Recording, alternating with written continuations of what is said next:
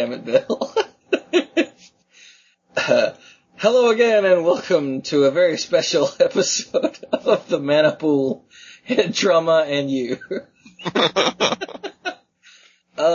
In case something goes horribly wrong in this episode, I want everyone to know I took a sharp blow to the head towards the very end of work today, and I'm not quite right.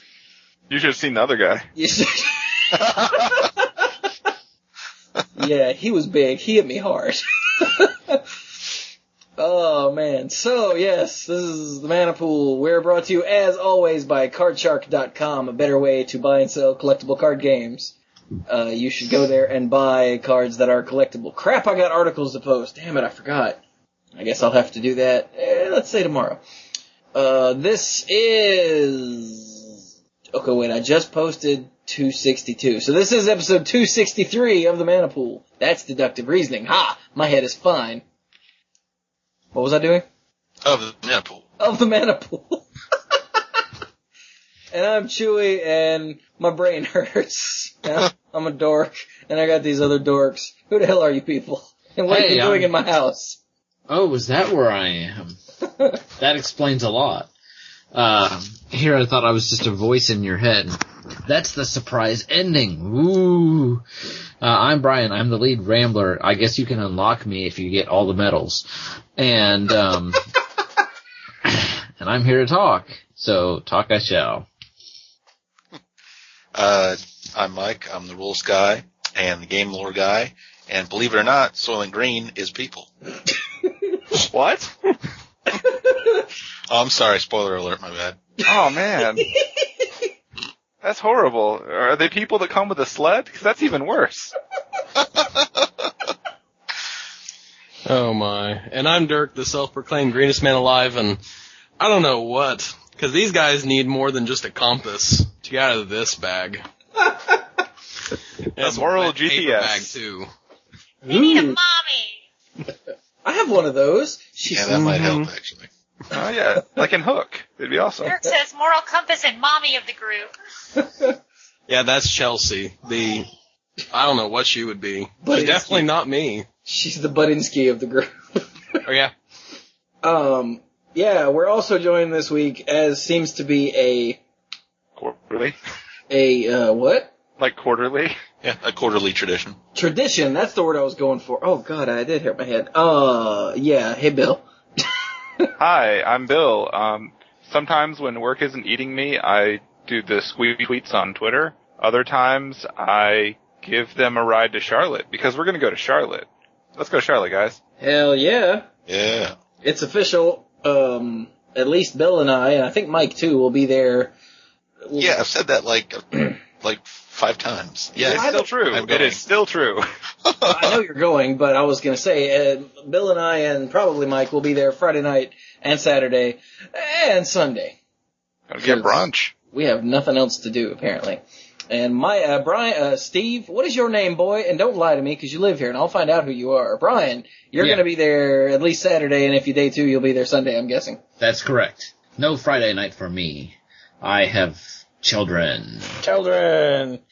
What have they done? Wave babies. So, I wanted to share this real quick, before we do anything. Yay, share time. I opened up, where did I go? Okay, so Hot Girl at Work and I went to the place is named Harley Races, the Hong Kong King Buffet. Yeah, I said it. And I got all the food and all of that, and then they brought us our bill with a fortune cookie. And I opened up my fortune cookie, and it says, and I quote, "Someone is watching you from afar." And I was like, actually, I think I got yours. Smooth. But someone is watching you from afar. That's not a fortune cookie. This is like That's a warning. It's a creepy warning cookie. Still not as good as, only tears can bring a dreamer back to earth or something, that horrible thing. Oh, God, that's pretty terrible. That was great. And when the moment comes, take the top one. That is still sitting here on my desk. I just picked it up. That's awesome. Yeah, that's the one that spoiled Miracle Cards, right? Yeah. And who says we don't get exclusive spoilers here? You just gotta buy enough cookies. But then the last time I had Chinese food, before that, Scott and Molly and I were at a Chinese place here in Kernersville, and I cracked mine open, and there was no fortune. And Scott cracked his open, and there was no fortune. And Molly had a fortune, and it was one of those dumb ones, like, and you're like, what? That's not a fortune. It's like, Steve has cancer, and, cause he's a planeswalker, and olive oil. And I was like, that's not a fortune. But anyway. Telling you about all the new mechanics in Dragon's Maze. Anyway. I'm back now. Hi! Let's talk about Magic. How's everybody doing today? All right. Magic-wise. I'm okay. Magic-wise, miserable. Oh, I had my long day. Today.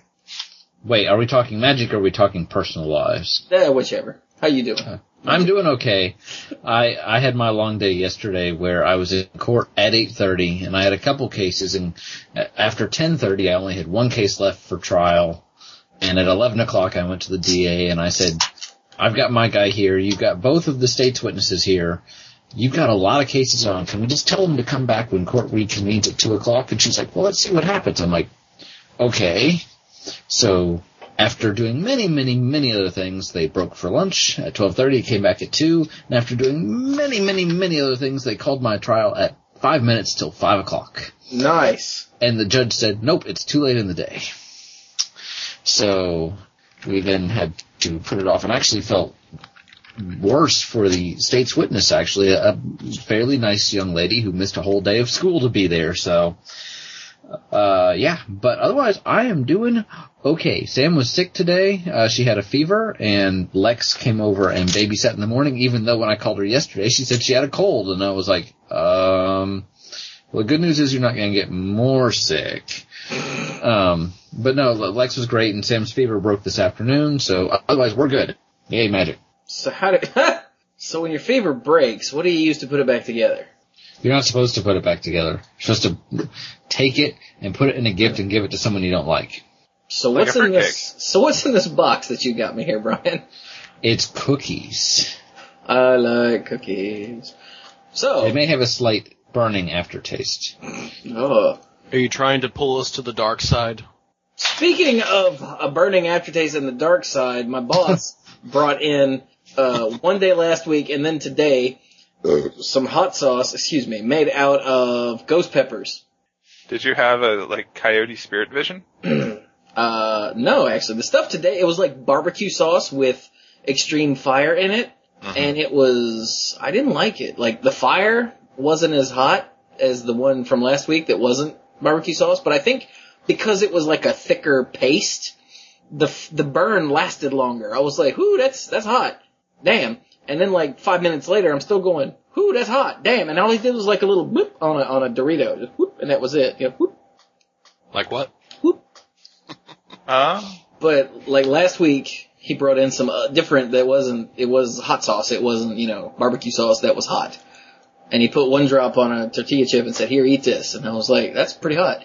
And then I got made fun of by another coworker who's all manly. He's like, if it's any less than 3 drops, it don't count. I was like, Scott, give me 3 drops. And I ate it. And that was hot, but, it wasn't make me cry hot. Manly dude, he took a bite of the barbecue sauce stuff today and was scrambling for a drink. I took a bite and, went back to work. I told him that if he really needed to, we could go get him a change of panties.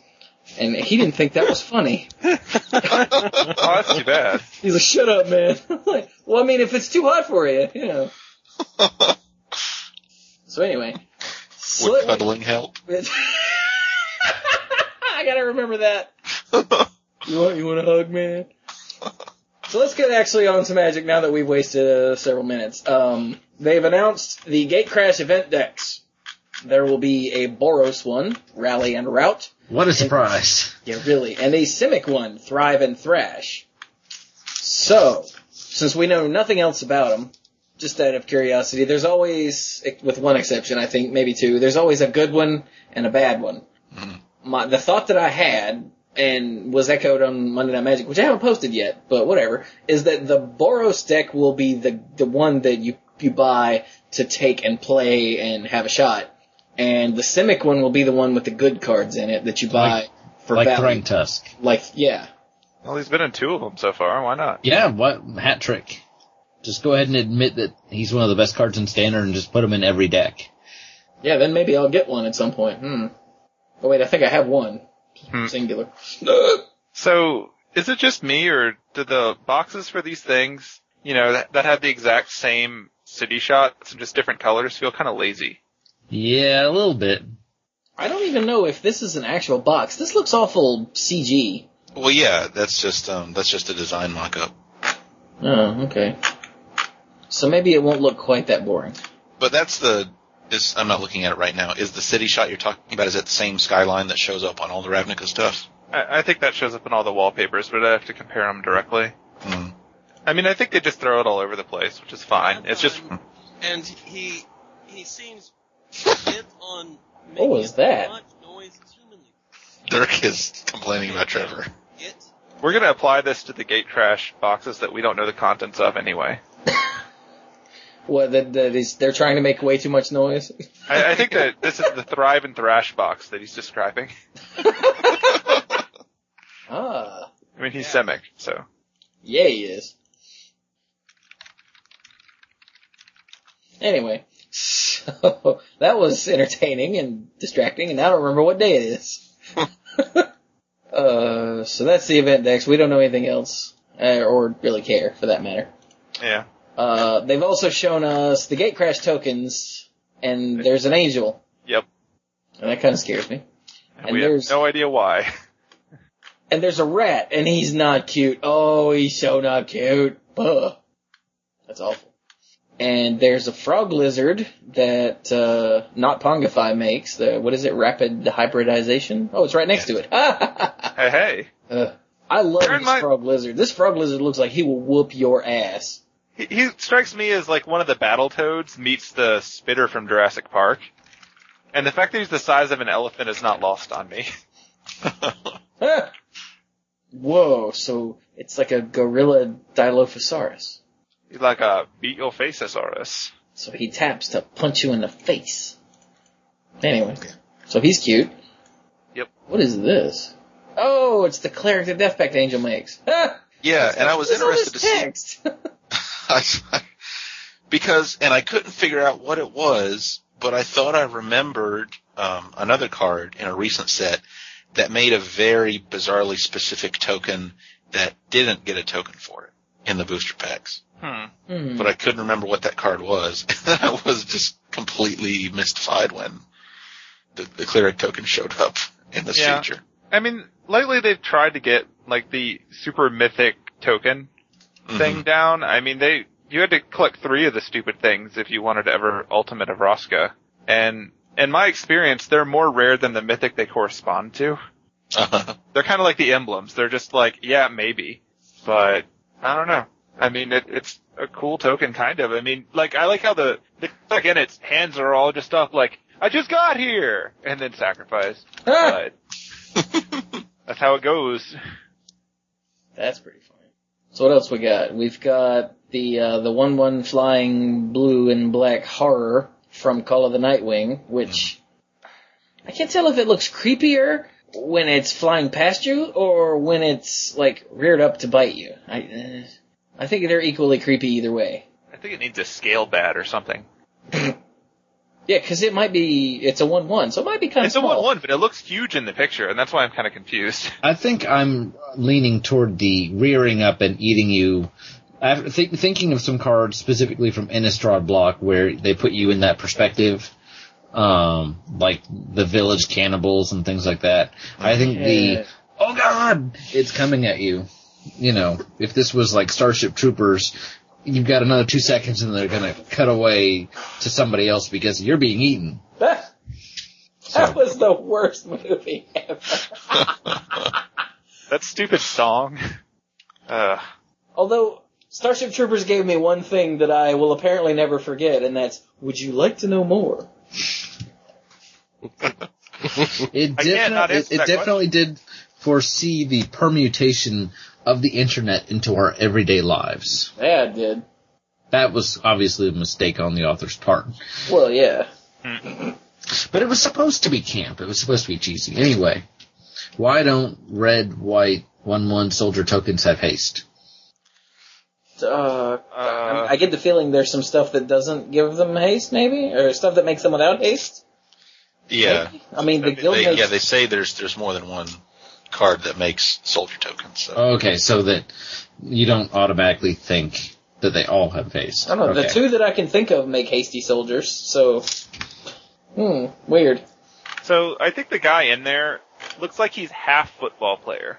And... Like front half? Yeah, like part of him on the front. I mean, it just, like, when I first saw that, I thought that was like a number jersey, and he just happens to be carrying a sword like he's crazy. But... Maybe he's a linebacker. Well, that's sort of the vibe I'm getting. Like, these are like the hardcore Boros linebackers that you don't actually try to mess with. Oh, dude, and the Sun Home Guild Mage is the quarterback. See, he's rearing up for the pass. Yeah. Oh, wow. And they're like the 11-man battalion. It's awesome. Go on! Oh, man. Excuse me. We gotta go into vendetta mode. So now we've got a 1/1 flying black and white spirit that we don't know what makes it yet, and that looks... I don't know. Some of that's kind of creepy. Yeah. Like, is that a beard, or is his face just weird? That is a beard. It's a beard. Okay. Yeah, he's got some Saruman going on or something. He's got the creepily long fingers, though. Yeah, that's not cool at all. He needs to not do that. Like, we already had the Drogskull Reaver, and I think we're good now with the long fingers. I think he's posing for a magic queen hands. He's posing for a what? He's posing for a queen cover. Like, I'm just imagining him among the Bohemian Rhapsody shot. Oh, yeah. He's getting ready to use his spirit fingers. And then we have Domri Raid's Domri Rod? Domri Eladamri's Blessing. His what is this thing called? Emblem. Thank you, Emblem. Which is funny because Bill just got through talking about the mythic rares with the super special tokens and whatnot, and here you got another one. Yep. Collect the whole set. Yay, the whole set. There's a completely pointless redundant emblem. Don't try to get two. Try to get them all, though. Just like Pokemans. Yeah, it was just, as you were saying that, I was reading over the keywords to make sure whether or not any of them would actually be useful in multiple. Me too. Double hexproof. Oh. Quadruple strike. No. Really, really fast haste. And they're so hexproof you won't even know they're there. Till they punch you. You actually lay the card face down. Is there anything else that's not previews to talk about? There isn't, is there? Previews. Not really. Previews. Oh. Brains. Brains. All we want to do. What's the matter, Mike? I was having suddenly like volume on you guys shot up, and I was like, what happened? And then I realized my arm was laying on the volume control on my headphones. The little fob on the wire that I keep forgetting about because I never use it. Wait, do you get a hey dummy for that? I think you do. Hey dummy.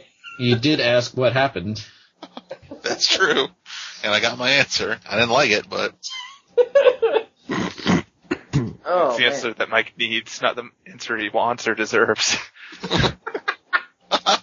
Does that mean we have to talk like this? Well, it's not. So the first card is called Blind Obedience. Yes, it is. I really like this. It's... Swear to this! Swear to the blind... Wait. I like it. Yeah, for 1 and a white, it's a rare enchantment. It has Extort. Huh. And it says artifacts and creatures your opponents control enter the battlefield tapped.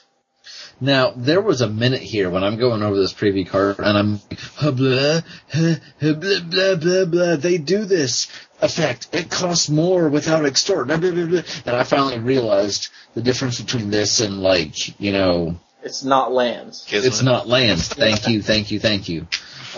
What's that effect? And it was originally in white, and then it was in blue in Planar Chaos.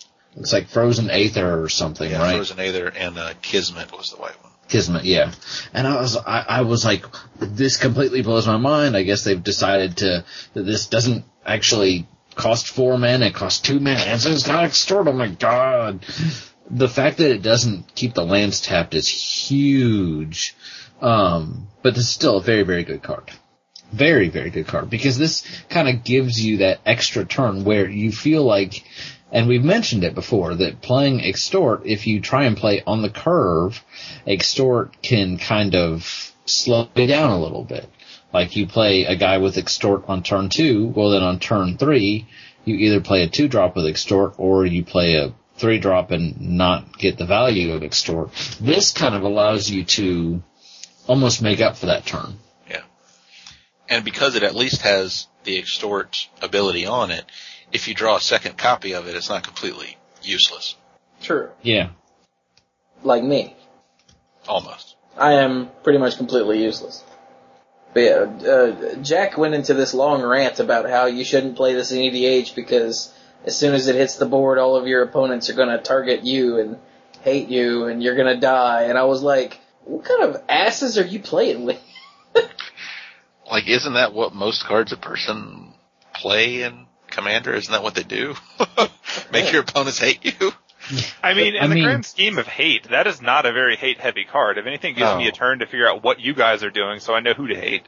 Yeah. I actually agree with a lot of stuff that Jack says. Not everything, but for this, I probably stridently disagree because, and yeah, people might go, oh no, and yeah, Extort is pretty good in multiplayer, but there's always, starting on turn 3, there is always something for you to be scared of. Against Chewy's Progenitus deck, the only thing that I don't like about it is that sometimes it just feels like a good stuff deck. And like when I mean good stuff, I mean like, oh my god, he played something, I have to kill it, and it comes around to his turn, and I'm like, there's something else I have to deal with, and it comes around to Chewy's turn, I'm like, oh my god, I'm just over here, like, ramping, what are you doing? Like, killing people, ugh. So. Sorry about that. That's okay. So yeah. Of course, Jack's opinion on this also, it sounded like, he's like, really, the decks you're gonna put this in are decks like, you know, the Hate Bears deck and Gaddock Teague and this and that and the other. And I was like, I was gonna put it in my Johan deck. Like, he was rattling off all these decks that are tailored to this sort of thing, you know? And I'm like, I was gonna put it in Johan. He's like, why? I'm like, so their guys are tapped so I can punch them. And he was like, he was like, I don't think it occurred to him that this could go in some deck that wasn't like a deck built around making people hate you. I don't think he understands that paradigm. I mean, he's upset about this card because it makes his kitty come in tapped twice. I don't know. So, no, I mean, and I do see where he's coming from with that, but I think you're right, and I think it'd be perfect for a deck like your Johan deck because it keeps the blockers out of the way, and that deck is fairly aggressive when it gets going. Oh yeah. Which is pretty early. So. I was right about to say when it works. I think I heard that. I mean, that's also true, because if it's not highly aggressive, it's going, hi. So. I can count 2 potatoes. Okay.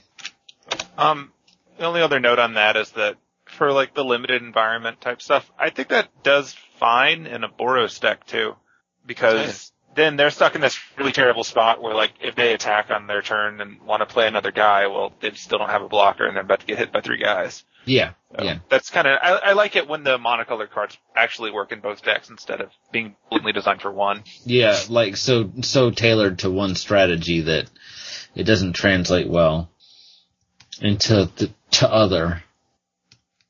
Okay, so we got more cards here, like the Luminant Primordial, because the Primordials are apparently a cycle. I don't think we've gone over any of them yet, so this is the white one. It costs 5 and 2 white. It is a 4/7 with Vigilance. It's pretty good stats. It's a rare. It's an avatar. When it enters the battlefield, for each opponent, exile up to 1 target creature that player controls, and that player gains life equal to its power. So it's a 4/7 with Vigilance that sorts to plowshares all of your opponents. Yes. Buh. Yeah. I love the Primordials as a cycle. I love the fact that, yay, multiplayer. Yay, stuff that cares about multiplayer. Thank you, Wizards. Thank you, thank you, thank you. And I don't really know if I have much else to say about this because everybody knows how good Swords to Plowshares is. Well, now, take that and give it to, do it for your opponent. Okay. Seems good. Blink effects, cloud shift. Yeah. I feel like it's so obvious in application, I don't have a whole lot to say. It's also a 4/7 vigilance, so nothing is getting through anymore. Not to mention you're taking away their biggest guy. So, yeah. It's kind of interesting to contrast against the big angel of the moment, because that Which one? The big expensive angel one whose name is escaping me right now. Is it Serenity? The Angel of Serenity? Yes. Okay. Yeah. Because that one's like show up and take care of them, but eventually they could get those back. Whereas this one is like, nah, they're gone, have some life, and by the way, I'm gonna hit you. So, it's nice. It's a little different in that in multiplayer, this is almost nothing. It's not strictly better. It's not nearly that I hate that. I'm starting to really hate that phrase because it always gets me in trouble. But this is potentially better in multiplayer because there's a chance you'll grab more than 3 things and get them removed. But the Angel of Serenity, you've got a little more going on where you can target stuff in your graveyard. Yeah. And then get it back.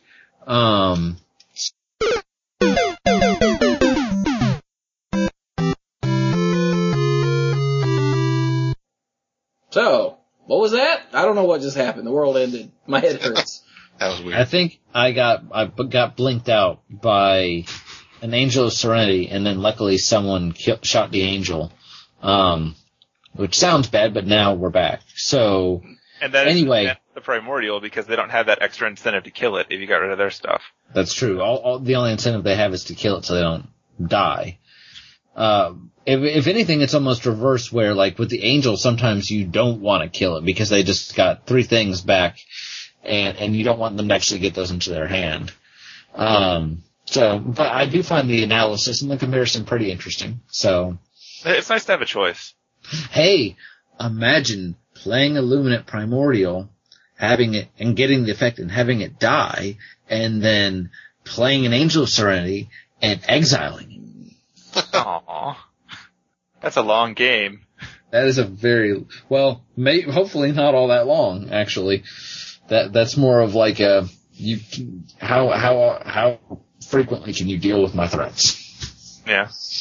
So, actually, the next card is the blue Primordial. Hey. We didn't talk about the Diluvian one last time? Did we? No, we I don't did know. not. I have no idea. None of these were no, we previewed didn't. yet. None of these were previewed yet. So, take it away, somebody that's not me or Chewy. All right. The Diluvian Primordial is another member of the cycle. And for 5 and 2 blue, so he also costs 7, he's a 5/5 with flying.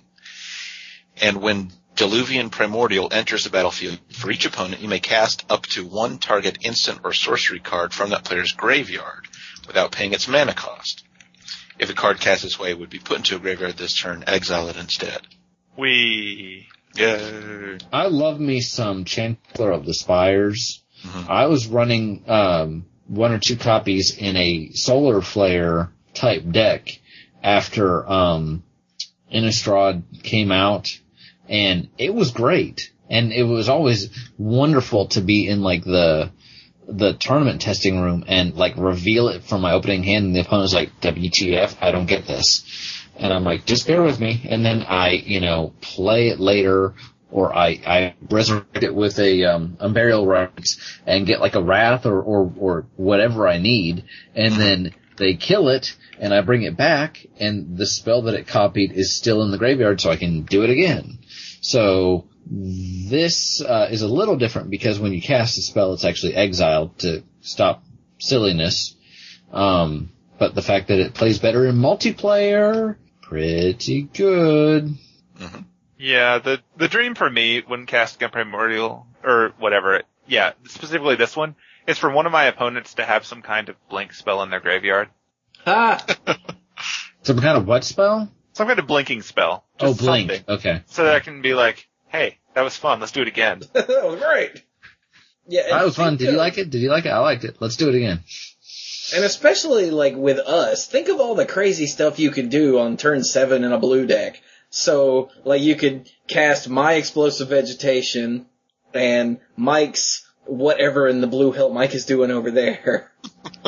And, Dirk's, I don't know, Kill Spell or Burn Spell. Let's go with a Burn Spell. Yeah, something like that. This is just simple. So, like, a Ramp Spell, a Burn Spell, and a Kill Spell. And my nothing, you know. Here. My Warp World. You're a horrible person. That'd actually be really, really funny when you were done. Like, I got this Primordial. Wait, what? Oh. Oh. Okay. It does say you may. Yeah. Thank goodness. And a 5/5 flyer for 7, dragon size. Also puts the game away. Yeah, pretty good. Mm-hmm. And I'm not even thinking of the ridiculous crap you can get on turn 7 like in Commander. I was thinking basic, and the basic stuff is amazing. Like Dirk's Lightning Helix, my Explosive Vegetation, and Mike's, I don't know, Bounce Spell, let's say. I don't know. Sure, why not? Why not? Evacuation. Ooh, that's awesome. Okay, what's next? We did Enter the Infinite, we did Gridlock. A Leyline Phantom. Lane Line Phantom. Ooh, Oh yeah, I want that one. This is Dark wants it. This is Limited Resources exclusive preview card that they sent in the episode, and I posted it the day after their published date. They were Marshall was like, "Yeah, that's my bad." I was like, "Okay." Anyway, do it, Dirk. Leyline Phantom for 4 and a blue. It's a common illusion that's a 5/5, so a 5/5 for 5. Woohoo! What could happen? What could happen here? It's a common. When it deals combat damage, return it to its owner's hand. Creatures are too good these days. Whoa, I just realized that doesn't say to a player. Nope. Or opponent. Yeah, combat damage to anything. Wow, Attacks it, blocks it, whatever's. there are lots of things this card doesn't say. It's pretty expensive. Yeah. But the most important point of the card is the part that Dirk didn't read. I was honestly surprised. I was like, wow, we've got a little bit of spoilerage here. Well, the part that there's a reminder text that says return it only if it survived combat. Wow, I didn't even see that. I wasn't actually... You didn't see that? I knew you weren't, but that was funny. Yeah, but Spoiler! I've never noticed. Have they ever done anything like that before? I was shocked. I haven't seen anyone talking about this yet, and I'm like, why not? I think you might be reading too much into it, but I don't know. Are we still talking about the same thing? I'm trying to talk about the reminder text, and Brian keeps trying to go off on the other thing. Give us a second, Brian. I'm going off on the other thing. Give us a second. Okay, you have a minute to talk about I the haven't. reminder text. I don't recall seeing reminder text like this on other things, but with all of I've started reading a lot more rules questions stuff on the internet, and with all the questions I see about various, return this to your hand at end of turn whatever, so many questions about, will this make it come back from the graveyard? Will this make it come back from exile? What happens if it dies? What happens if it gets bounced to my hand anyway? Blah, blah, blah. For a lot of people, this reminder text actually is necessary. I mean, I was thinking they must have thought it was worth putting on there for them to put it on here. So Yeah. It does seem pretty atypical that you see reminder text on something like this. So Yeah, but we already know how something like that works. well, that's because we are clearly awesome. Mm. So flavor text, Brian. Oh yes, the flavor text. Is the maze itself a phantom, or is one as real as the other? Perhaps I am as mad as the dragon from Jace Berlin's journal. And I was like, hey, maze, dragon, maze, dragon, maze, huh? And so I think they're kind of leading us into the next set a little bit. I find it interesting that the question itself is strange. Is the maze itself a phantom? You're like, what does that mean? And does it perhaps indicate that, again, there's something kind of laying over or laying under the plane? But actually the biggest hint toward what the nature of the maze actually is maybe in the name of the creature. because Ravnica was or technically Guild Pact was the first set with the ley line enchantments. And ley lines represent intersections of large magical currents or something. So perhaps the maze itself exists because of these ley lines and these intersections, and that's what Bolus is trying to. That's what Mizzet. Wow. Wow, that was a spoiler card. You're right. Perhaps that's what Niv Mizzet is actually trying to pull at. So I was like, wow, and then I was like, wow, and I was like, am I reading too much into this? Maybe, I don't know. So. Well, I'll throw in my 2 cents into this as well, and mine has absolutely nothing to do with that. Well, somebody has something to say about what I had to say. So to kind of go back to the ability that this has, the evolve ability. Oh yeah, it's ridiculous with evolve. Yeah, this is going to make, like, as soon as I read what this thing was, I'm like, I'm so glad this is common because this is going in the Simic deck. Well, Because, my gosh. It's a pretty heavy duty blocker. That's actually kind of difficult for them to remove, or you almost feel bad using a removal spell on it because you're like, all I have to do is damage it. Block it, or do anything. But it's a heavy... Not damage it, it's whenever it deals damage, not when it gets... Well, I know. But, like, throw a blocker in the way, or just send some guys or whatever. So you almost feel bad about having to blow it up. But as Dirk pointed out, it's a heavy duty evolve enabler. And if you've got any all the evolve guys we've seen are pretty small. If you've got anything that allows you to remove counters for any sort of effect, then you can just do this forever and turn this into almost like a no-win situation. You said duty. Yeah, this is one of those cards that I was kind of alluding to earlier, where it works really well with one of that color's mechanics and utterly terribly with the other one. I'm going to encode it. I don't recommend it. I'm gonna You're not going to like what happens. I mean, you can if you just like exiling cards. I hate this spell. I can't believe I have to cast it. Let's make sure I don't have to cast it again. Here we go. He is Simic's buddy. Alright, we talked about Stolen Identity last time, correct? Yes. Yes. I think. Didn't we? Pretty sure. Ooh. Okay. Yeah, I'm pretty sure we did. I believe the next one is it's this mythic here. Yeah. Mm-hmm. Alright, Mr. Guest Host Person Guy. Yeah. Tell us about the Lord. Your name is Bloodworth. You should take a demon. Well, you're not going to take the vampire joke? I get it. Okay. What, Sure. They don't have any vampires, do we? Probably. Let's stick with this demon for right now, though. Okay. So, Lord of the Void. For 4 black, this mythic rare creature demon is a 7/7. 7/7 for 7. Whenever Lord of the Void deals combat damage to a player, exile the top 7 cards of that player's library, then put a creature card from among them onto the battlefield under your control. And then do a dance. This is a weird 7 thing here. It's almost like the, what was the demon that had all the 6s on it? The Hellcarver demon? Hellcarver. Yeah, where it's like, hi, I'm R&D and I love to emphasize numbers. Numbers are strange and demons are weird, so they worship numbers.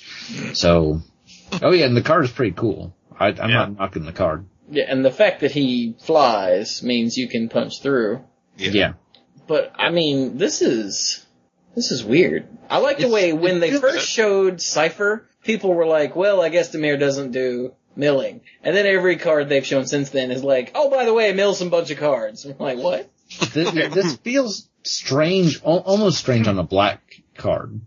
I guess it makes sense, but black usually takes creatures from the graveyard. It doesn't usually take them directly out of their library. That almost feels like a blue sort of effect. Like a bribery sort of thing. This is like a hybrid card. It's not taking them straight from the library, it's taking them from exile. It's taking them from exile, and I get that, but how did they just get into exile? Anyone? Straight out of the library. Straight out of the library, so. Well, I think this, something too is that this is a demon, and typically, when we talked about before, isn't it the demons who have some sort of drawback? You know what's kind gonna happen? Mike's gonna mill away a phage. Oh. Oh yeah, because it doesn't say It's you not make made, dude. You can totally. Oh, what the? All right, so yeah, Mike hits somebody. They're like land, phage, And then Mike looks at the land. He's like, no, land. no. $50 reach. No. Yet another way for Mike to kill himself with a demon. Oh, man. We gotta be keeping records of these. But the thing is I don't see, like, in reading, like, I thought it was, and then the other person gets a creature from, Yeah. the stack. Well, I didn't realize it said under your control, so that means usually- not only did you mill them of their creatures, but then you get one of them? Yeah. Well, keep in mind that usually the demons that have drawbacks are kind of undercosted. And if you're spending 7, including 3 black mana, it would feel kind of bad to be like, I spent all this to get this guy. And a 7/7 flyer for 7 is not bad at all. I'm not saying that is bad on the curve, a bad mana cost for what you get. But if you then give it a drawback, it feels a little bit like, wow, So, other than the mythic rarity and everything. Yeah. And I've also started to get the impression that 7 seems to be, except for certain extremely special effects, 7 seems to be the magic number. The mana cost just stops, and beyond it, they're like, yeah, you get whatever. This card costs 7. That's fine. Achievement unlocked. You have reached 7 mana. Has anyone else also gotten that impression that 7 seems to be the stopping point, except for really, really special stuff? I think that's probably pretty accurate. I hadn't really put any thought into it, but I think in general the philosophy is that for 7 you can do whatever you want, or for 5 and a card you can do whatever you want, and from there they just sort of extrapolate. Alrighty. So Chewy, did Chewy go first? Chewy went first, so Chewy did. We've actually got several cards in a row here that we have not done. So, which is crazy. And I love this guy because he looks so happy. Look at that grin. He's like, it looks like he got hit in the head. Ogre Slumlord. For 3, Slumlord. For 3 black is a 3/3 Ogre Rogue. He's a rogue? That's weird. I guess if you're gonna be a Slumlord, you gotta learn to sneak around. He is rare, and he says, whenever another non-token creature dies, you may put a 1/1 black rat creature token onto the battlefield. And that's good. But then he goes, rats you control have death touch. Yeah. Don't eat that. So guess what happens when those rats get into combat? You're gonna get more rats. They make more rats. well, non-token creature. No, would they kill something? Oh, it's creature dies, not creature you control? Yeah. And, wow. Hi, I'm joining the show because I just assumed, and I thought it was pretty darn good. It was like, hey, okay, go ahead and kill my stuff and I'll turn them into little rats of death. It's any creature at all. Oh. And that's good for fun. Something that someone said sometime, it might have been Monday Night Magic, it might have been randomly in conversation, someone was like, oh, why does it make rats? That's dumb. And Clues, I think, said, because Pack Rat counts rats. And my brain seized up.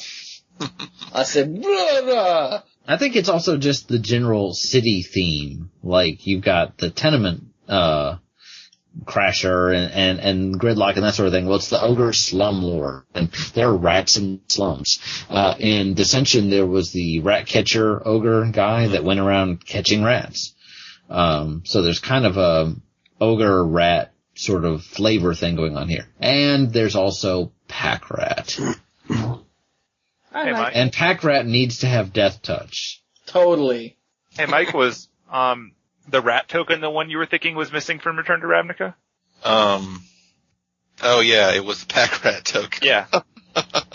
Like the most important token in the set, arguably, in terms of like crazy nonsense. And yeah, that was the one they didn't do.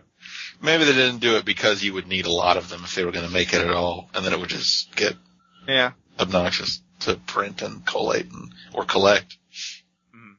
I actually had an interesting conversation with a friend when this was spoiled over the hypothetical best pack ever, or like the best draft ever, where you managed to get Slumlord and Pack Rats, and having to decide the right ratio between guys that you play versus guys that you just turn directly into rats. That's pretty crazy since they're not meant to be drafted together. They will be. They will be. Yeah. Yeah. Is that how it's going to work when Dragon's Maze comes out? Is it? Yeah.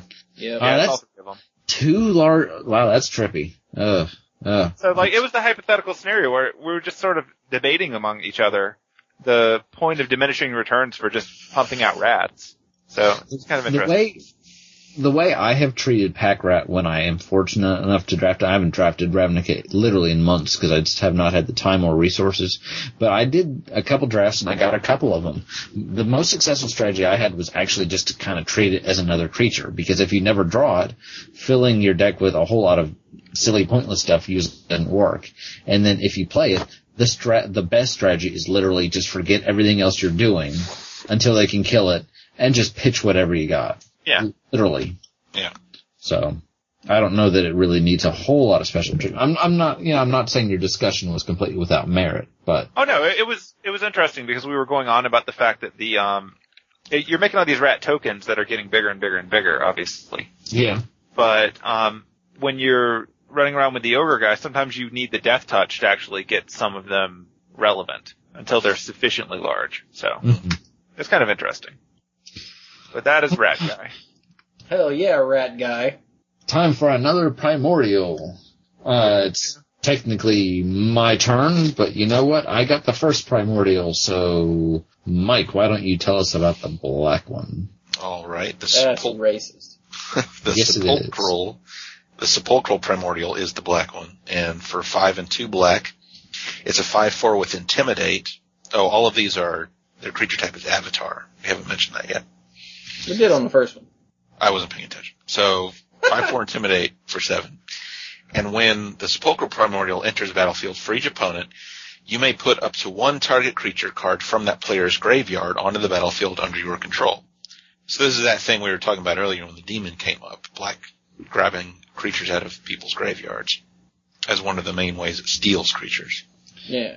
Black is so mean. All of these, like I said, are pretty good in multiplayer, but this almost has to be one of the strongest effects, hands down, because especially if you're playing EDH or anything like that, where you've got big stuff, and big stuff eventually dies thanks to sweepers and things like that.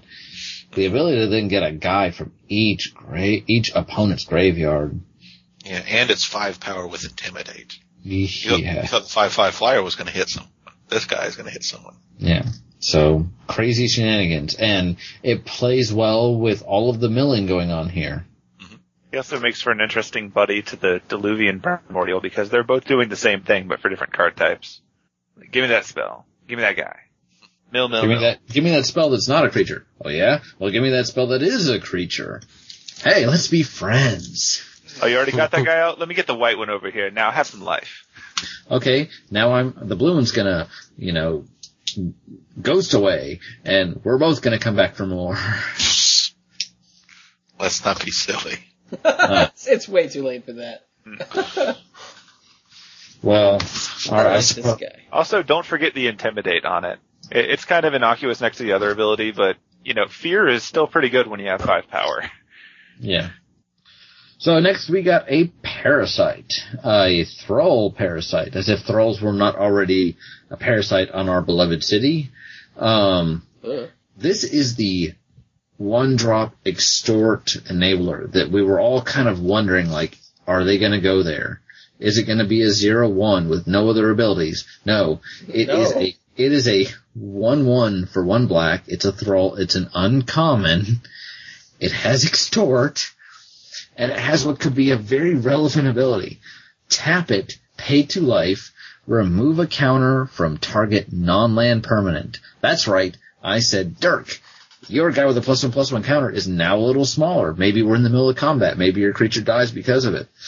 Mike, your Gideon now has 1 less counter on it. Oh. Well darn. Well darn. But hey, I'm just saying that could be relevant. Maybe you knocked your Jace down to, do that fact or fiction thing he likes to do. So boom. Charge counters, fire alarm counters, Filibuster counters. Blaze counters. Oh. What did he say? Ooh, filibuster counters. Filibuster counters. Yeah, So- he also makes those annoying zombies keep coming back. He makes some, my guys, their +1/+1 counters go away and they can come back. My evolve guys can keep getting bigger if. Redundantly. Or something. I'll pay 2 life to do nothing. I didn't say every idea was a good idea, but there's a lot of stuff you can do with this card. I think the Rakdos guys would probably want to put him in there. Oh, dude, you Yeah, can turn off yeah. Unleash. Yep. That's cool. I'm gonna pay 2 life, tap this guy, and then make that guy a blocker, and then prevent the 2 damage you were gonna do. Wait. Wait. No, but it's like, I'll play this guy Unleashed. Your turn, and another guy's like, okay, I'll attack. I'm like, okay, he's leashed. I'll block. Kill it. Yes. The hunger of a vampire and the subtlety of a tax collector. It's pretty good. I really wanted to swap those nouns around so hard. No, I think that's the point. Yeah. So, I don't think that's really a parasite, though. I think when they're that big, it's a predator. Yeah, I was like, I got worms. What kind? The kind of big 2 arms and a mask and a face and. I guess it depends on the size of whatever you're used to being a parasite for. So That's true. I mean, it is about the size of an average teenager. So. maybe that's his dad, and he's like, "Dad, can I borrow $5?" He's extorting him, you mean? Yeah. Can I use the car this weekend? Suck the blood, suck the blood. No, he's just trying to make sure he's got the right angle for yelling into his ear. Yeah, that's it. So, Bill, why don't you tell us about this guy that you met that was telling you all that stuff down under? Oh, the Undercity Informer, great guy. 2 in the black for a 2/3. That's already fine for limited. He's a human rogue, uncommon, and for 1 and sacrifice a creature. Target player reveals cards from the top of his or her library until he or she reveals a land card, then puts those cards into his or her graveyard. That is a sack outlet. That's pretty strong. It's a sack outlet. Okay, my guy's gonna die anyway. Let's go ahead and, get an effect. And how long is it gonna take before this starts adding up really fast? All you need is 1 or 2 kind of lucky, hits with this, and the game can start really going your way. I think there may be enough viable mill spells in this block for this to actually work. Yeah, the ones I've seen thus far are all at least pretty good. Yeah. And I love the fact, once again, going back to what Bill was saying earlier, that even if you're not running Dimir, if you're in Orzhov, maybe this isn't your primary mode to victory, but if you may need a sack outlet. Like if they enchant your guy with something like an arrest, okay, well, kill it and then maybe I've got a way to bring it back. Or if something's gonna die anyway, beneficial. You attack with your, silly battalion angel guy and lightning helix something will in response I'll sack it and you don't get to gain the life. Excuse me. Pardon He's me. also good friends with your primordials. Yes. Something to grab when you first pick those primordials. Right, Dark, your turn. Alright. So I get 5 alarm fire. Right? This is so Fire! Fire! Fuego. Alright, so 1 and 2 red. It's a rare enchantment. Whenever a creature you control deals combat damage, put a blaze counter on 5 alarm fire. Remove 5 blaze counters from 5 alarm fire. 5 alarm fire, try and say that 5 times fast, deals 5 damage to target creature or player. I really like this card. This card is nuts. It makes me so happy. This card It is has great. the word 5 times. That's even better. 2, 3, 4, 5. And then it's got the number 5 on it once. Yeah. This card was brought to you by the number 5. That's great. And the letter Comes after 4, before 6. What number is it? 5! Ah! I now hate you. 5 damage is a lot of damage. And I know that, the opponent's going to see it coming from a little ways away. But the fact of the matter is, what are you going to do about it? Whenever a creature you control deals combat damage. I really don't think that's a 5 damage spell. I think that's a 10 damage spell. There's a lot of things that this card doesn't say.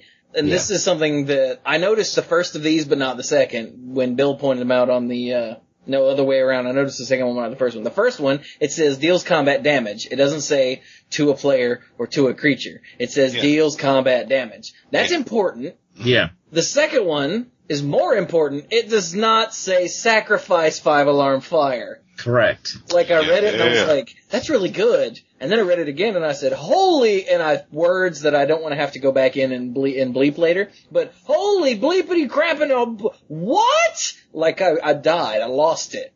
I want all of these cards. I couldn't help myself. I saw this card previewed elsewhere and I was like, And sometimes I just like to gauge reactions. Because I thought it was pretty good. I think in limited, it is crazy if they can't remove it, because any sort of stall, you're gonna win. If all of a sudden they can't just attack you to try and gain value, if you can manipulate the game state so that you're attacking into some walls or something, if you're dealing any damage at all to anything, then they have to, 5 damage, and then it also says to target creature or player. So it's not even just to player. You can also kill a creature. Brian, you had mentioned if they can't remove it.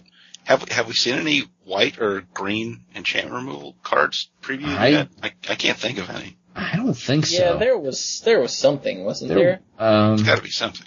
Oh yeah, the new black and white one. Well, that's not green or white, but still. Well, it's white. That's what I meant. Okay. Either green or white somehow. It costs 6 though, so that's not it.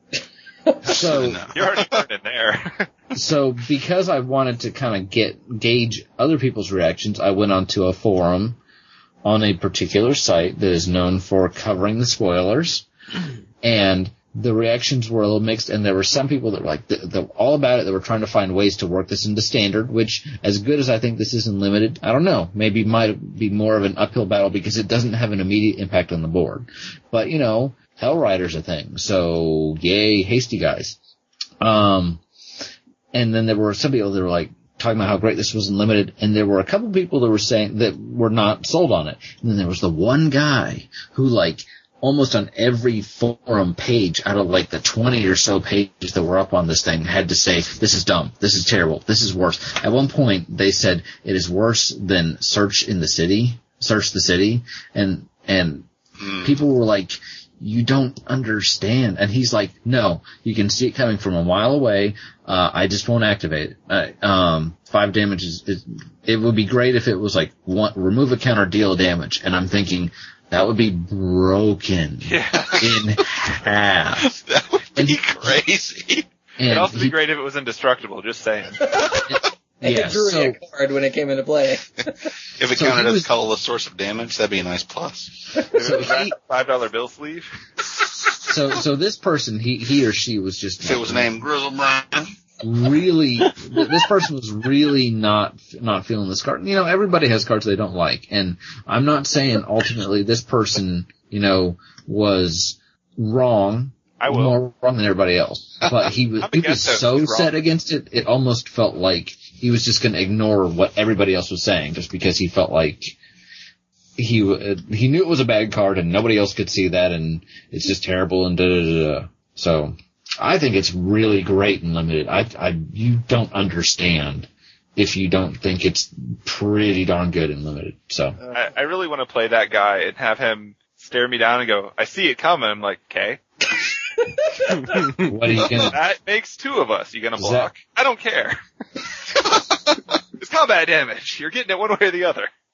What I like about this is that I think it might possibly, maybe, have a place in standard, because right now the mono red decks that are running all up and down everyone's face are critter based. There's like a gazillion critters and, a handful of burn spells to finish them off. And I don't know if this is actually viable, but if it is, that's where it goes. Because if you've got, 2 dudes on the ground and, swing, well, there's 2 counters right there, I don't. Yeah. Yeah. I mean, just be patient about it, and for your last attack, you can just run all your guys up into their wall of blockers and get your opponent for 10. Yeah, I think it was Schofield on Monday Night Magic, Jeremy Schofield. He said that this is a Shrine of Burning Rage, but not quite as good. I can see that. Really And I said, this is Shrine of Burning Rage for the creature-based red decks as opposed to the spell-based red decks. And he goes, yeah, exactly. Yeah. And that's when it clicked. I was like, wow, because this just sits there and grows. Yeah, while you're doing what you want to do anyway. Yeah. It does not doesn't have require to do you. 20. It just has to be that last little bit when the board somehow stalls out. Yeah. I really And want how- to put this in the Krinko deck. Well, yeah. How bad does it feel when you're looking down at, they've got like 3 counters on it and a couple guys, and you've got a big guy in your hand that can't take 5 damage, and it's supposed to be like your trump spell. And maybe it's like a 7/5 or a 5/5 or something, and you're like, wow, if I play this and do anything, or if they even attack me, it'll die. Indeed. So. Yeah. It's also interesting for the case of Double Strike, because why not? And because every once in a while you get this fun situation where there'll be 4 counters on it, and you'll be able to like attack with a first striker or defend with a first striker and take out a 6/6. Yeah. Like in standard, I guess there's the Ash Zealot. I don't know if it's really seeing play, but there you go, and it's red. And then unlimited in this format, first striker. Yeah, the Boros Key rune has double strike. Or the Legion Loyalist. Oh, right. What? That would be the next preview. That'd be the next card. Oh, we didn't talk about this? No. It's so yet. short. It's awesome. He's so cute, and this card is ridiculous. Whose turn is it? Yours. Oh, word. So, Legion Loyalist is a 1-drop Goblin Soldier. Well, it's a Raging Goblin. So it's a 1/1 Goblin Soldier. Wait, so that's different. But he's a 1/1 Goblin with haste. But this one happens to be rare, which means he's ridiculous.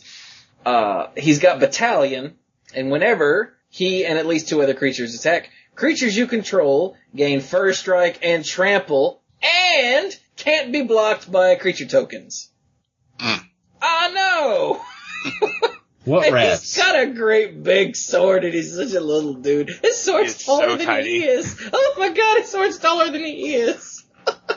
But he's a little menacing too. A little menacing? He'll chop your ankles off, dude. He's terrifying. And I got that I really like this card because you can play it early, and it's like, okay, I'm getting you on the first turn. And normally in limited, the last thing you want to be thinking about, well, okay, generalizing a little bit, but in limited, especially in sealed, you don't always want to have a bunch of guys at the very low end of your curve, because if all you're doing is playing 1/1s and 2/1s and that sort of thing, then you're going to get outclassed in the mid-range and you're not going to be able to recover.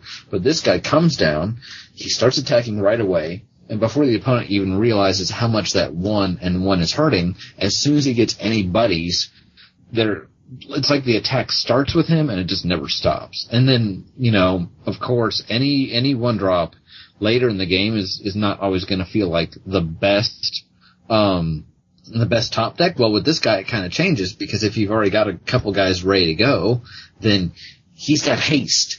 And I think I may even have mentioned on the show when we saw the Angel with Battalion, I was like, I'm glad this Lightning Helix Angel does not have haste, because that would be crazy. I wonder if there will be a Battalion creature with haste.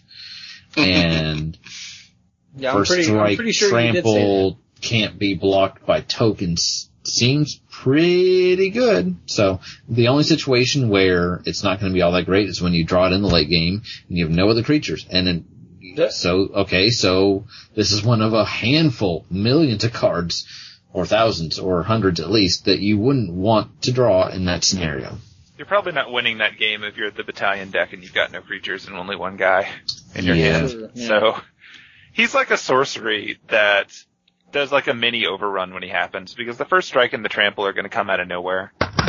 And, the not being blocked by tokens is nice too. I'm wondering if this card is good enough for standard and that sort of thing. Clues is thinking of using him in his Legacy Goblin deck. Really? Yeah, he's like, wow. I really want to try this in Krinko. I was like, holy crap. Oh yeah, I mean, that's cool. He's a goblin. Yeah. He counts for Krinko, and the haste does matter.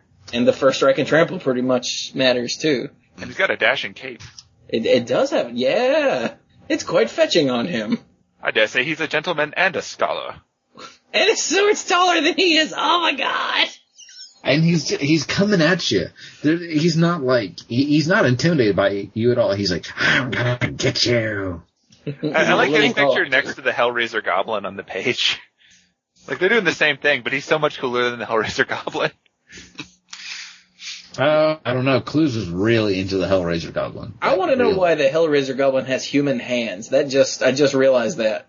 The Legion Loyalist definitely does not. Yeah. It's like asking why his thumb's on the wrong side, dude. It just doesn't work that way. Maybe he's broken through too many walls. Oh, Maybe yeah. he used to have goblin hands and he doesn't anymore. I don't know. Anyway. He had to go to the Simic for a hand replacement. Well, speaking of the Simic, this thing is not in the Simic Guild, but it's the next card. And I'm going to take it because it's my turn and because I love the card this pays homage to. This is the Giant Adelphage. Did I pronounce that correctly? Someone that pronounces things? No. Looks like an adaphage? Adelphage? Adelphage. What'd you say, Mike? No, I just said no, he didn't say it right. Okay. No.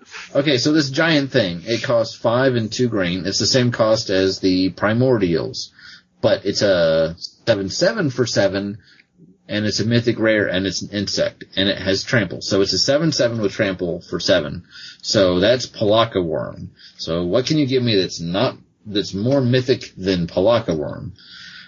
Whenever this deals combat damage to a player, put a token onto the battlefield that's a copy of Giant Thing. I loved Spawn Writhe back in the day, which this, by the way, is almost word for word the same card, just bigger. Spawn Writhe is for 2 and a green, a 2/2 with trample. It's an elemental from Shadowmoor, and whenever it deals combat damage to a player, put a token that's a copy of Spawn Writhe onto the battlefield. So this is the same thing, but it's a 7/7. I loved Spawn Writhe. I loved it, but I could never quite make it work because at 3 mana, I was like, alright, now I've got a 2/2. And it's got trample, so all I have to do is hit one person one time, and then I've got 2, and then I can hit somebody, and then I'll have 4, and it's gonna be great, it's gonna be awesome. And it was a 2/2.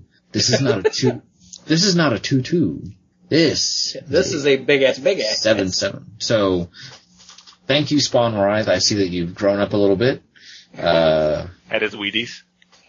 He had his Wheaties. He's not the wee little elemental we remember. Oh my god, he drank his milk and got real big, and now he's come back to kick all our asses. Yeah, and, being a 7-power trampler, he's probably gonna trample. Yeah. That player is gonna take some damage. Yeah. Well, and that's why the built-in trample on both these guys, but especially the Giant is so key. I love the It does flavor a body text. good. What? I love the flavor text. To a creature like that, we must seem like, well, bugs. Yeah. Dirk, do you like it? You like green things. Do you like it? Oh yeah, I think it's pretty. Well, why don't you tell us about this elf? Gyre Elf, or Gyre Sage, sorry. Same thing. Whatever. Yeah. It's a 1 green mana. It's a rare elf druid that has evolve. Huzzah! And it's a 1/2. And it says tap. Add 1 green mana to your mana pool for each +1/+1 counter on Gyre Sage. Now, to clarify, because I didn't quite catch that, it's 1 and a green, so it's 2. Yeah, I really could have sworn both times. it's just a green mana. No, it's cost. Oh yeah, it's 1 green. Yes. 1 and a green. There you go. 1 and a green. Yeah, the way you said it the first time came out a little muddled. Oh, Yeah. sorry. And it made you... Yeah, 1 and a green. Mike My bad. Flores previewed this card on the mothership, and they usually give him, format-defining cards. Not all the time, but usually. But I don't know. I guess I'm just a little... I think it'll be great, especially in multiplayer. I just don't know, if it's all that great. Hey, man. In constructed. Don't diss the Manipool Forum Invitational card. We built I know, that as a right? team. You guys built this from scratch. It was awesome. That was like the day before it was preview. That was amazing. That was pretty great. I must have missed that. Sorry.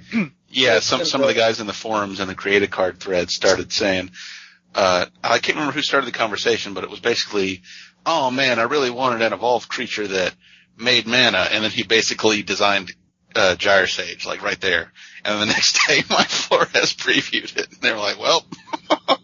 Yeah, Okay. like it was designed a little bit differently, but the ultimate Slightly different. design of it was very similar. Okay. Mhm. Well, I am not at all dissing that person. I think actually that's pretty cool, and it speaks to how this is something that can definitely be used. I just don't know if it's like nuts to guts sort of awesome, like. Yeah, wow. this can be good, but it requires a lot of work to be good in the automatically good sense. Yeah. If you get what I mean when I say automatically good. Yeah, I mean, like, for mana accelerators, like, Llanowar Elves is great.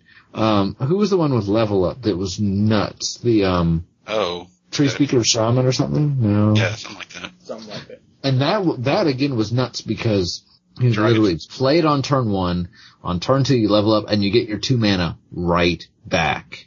Yeah. With Gyre Sage, you don't get mana the first time. Yeah. You gotta No. do something else before you even get the first green.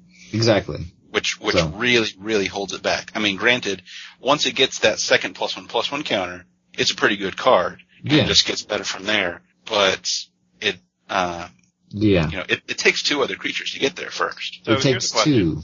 Yeah. Do you guys remember Blessings of Nature? Nope. Yeah? Distribute 4 +1/+1 counters on any number of target creatures, miracle for a green. Yeah. I think that's more its direction. I don't think actually getting this the normal way is worth your time. Yeah. No. It's yeah. too slow for Blessings that. But I've heard Blessings of Nature tossed around since we saw the very first evolved creature, so. yeah, I think this is the one where that would actually be kind of beneficial because tapping for green is pretty good. But as it is, it's a slow one and it's never going to actually accelerate you that much because not only would you have to play like a 2/2 or bigger, you then have to play a 3/3 or bigger. And at that point, you're just playing creatures. So you're not really ramping.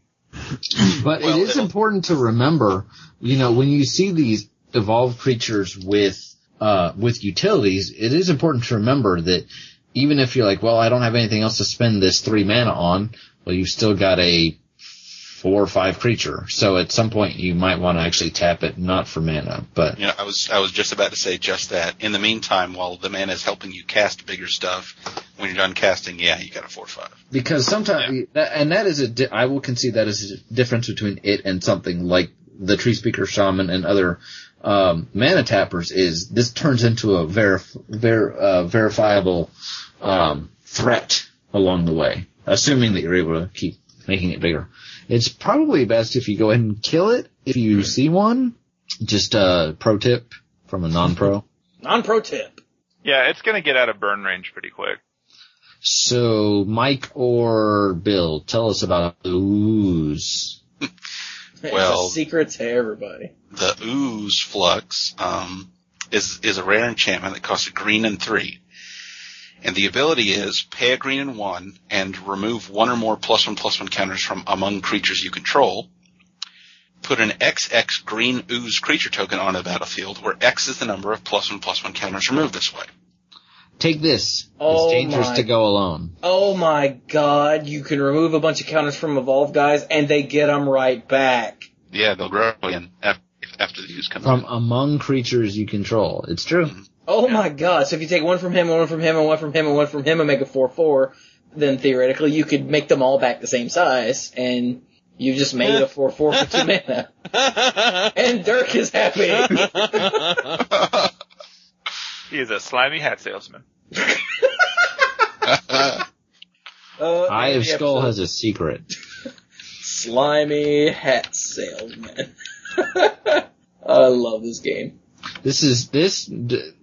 A lot of times when you see this sort of effect, especially on a green creature, it says at sorcery speed, like Ooze Garden. Yeah. This does not say that. Yeah, that's pretty huge. Yeah. I mean, granted, you have to have the +1/+1 counters to back it up, but an XX for 2 at instant speed is And you don't have to pay X mana. right. That's the important. It always costs 2. Wow. And if we leave limited for just a second, I would just like to point out that there's another guild based in green that likes tokens and likes to make more tokens. You know, they like to. Okay, it's populate. All right. But so say you got a bunch of guys with Evolve out. They've got, you know, +1/+1 counters. You make a big guy. They get the counters back. You maybe populate that token so that all your Evolve guys then get even more +1/+1 counters. So then you can make even bigger guys. Mm-hmm.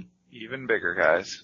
Even bigger. And then, heck, Golgari like +1/+1 counters too, right? So you throw all your counters from a scavenge onto one guy, you remove them to make a big guy, and then if you have any Evolved guys, they all get counters even if they didn't before.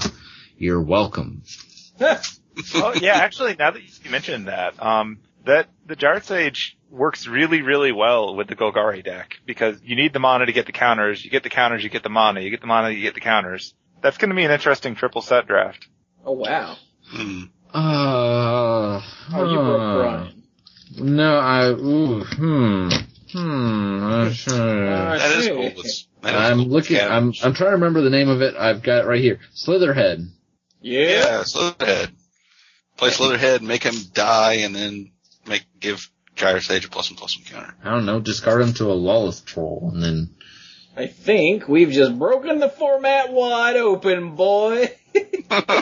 All Not right. even this format. The format in 3 months. Yeah. It's time. I think it's time to look back on our past selves and remember when we last had those 3 cards in that graveyard before we became big. I'm trying to keep us moving along here. That was such a stretch, yeah. Yeah. So since triplets does blah blah blah, I mean, Serene Remembrance. It's a sorcery for a green. It's uncommon, so you'll probably see it. Shuffle Serene Remembrance and up to 3 target cards from a single graveyard into their owner's library. Green, graveyard hate, kind of. Kind of. Sure.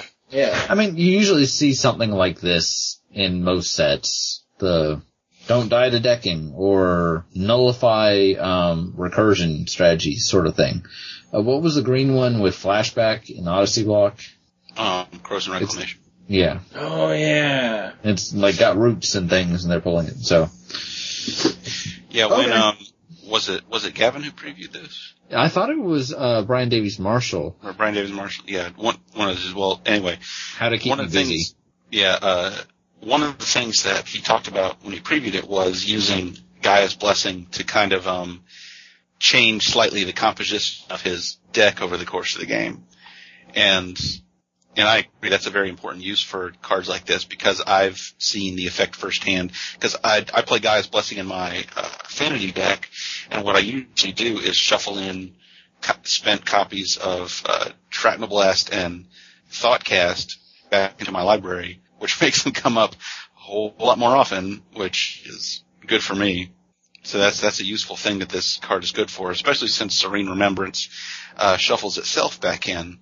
So you also get the chance to use it again later if it comes up. Yeah. Do not forget. Mm-hmm. Whoa, it's like anonymous.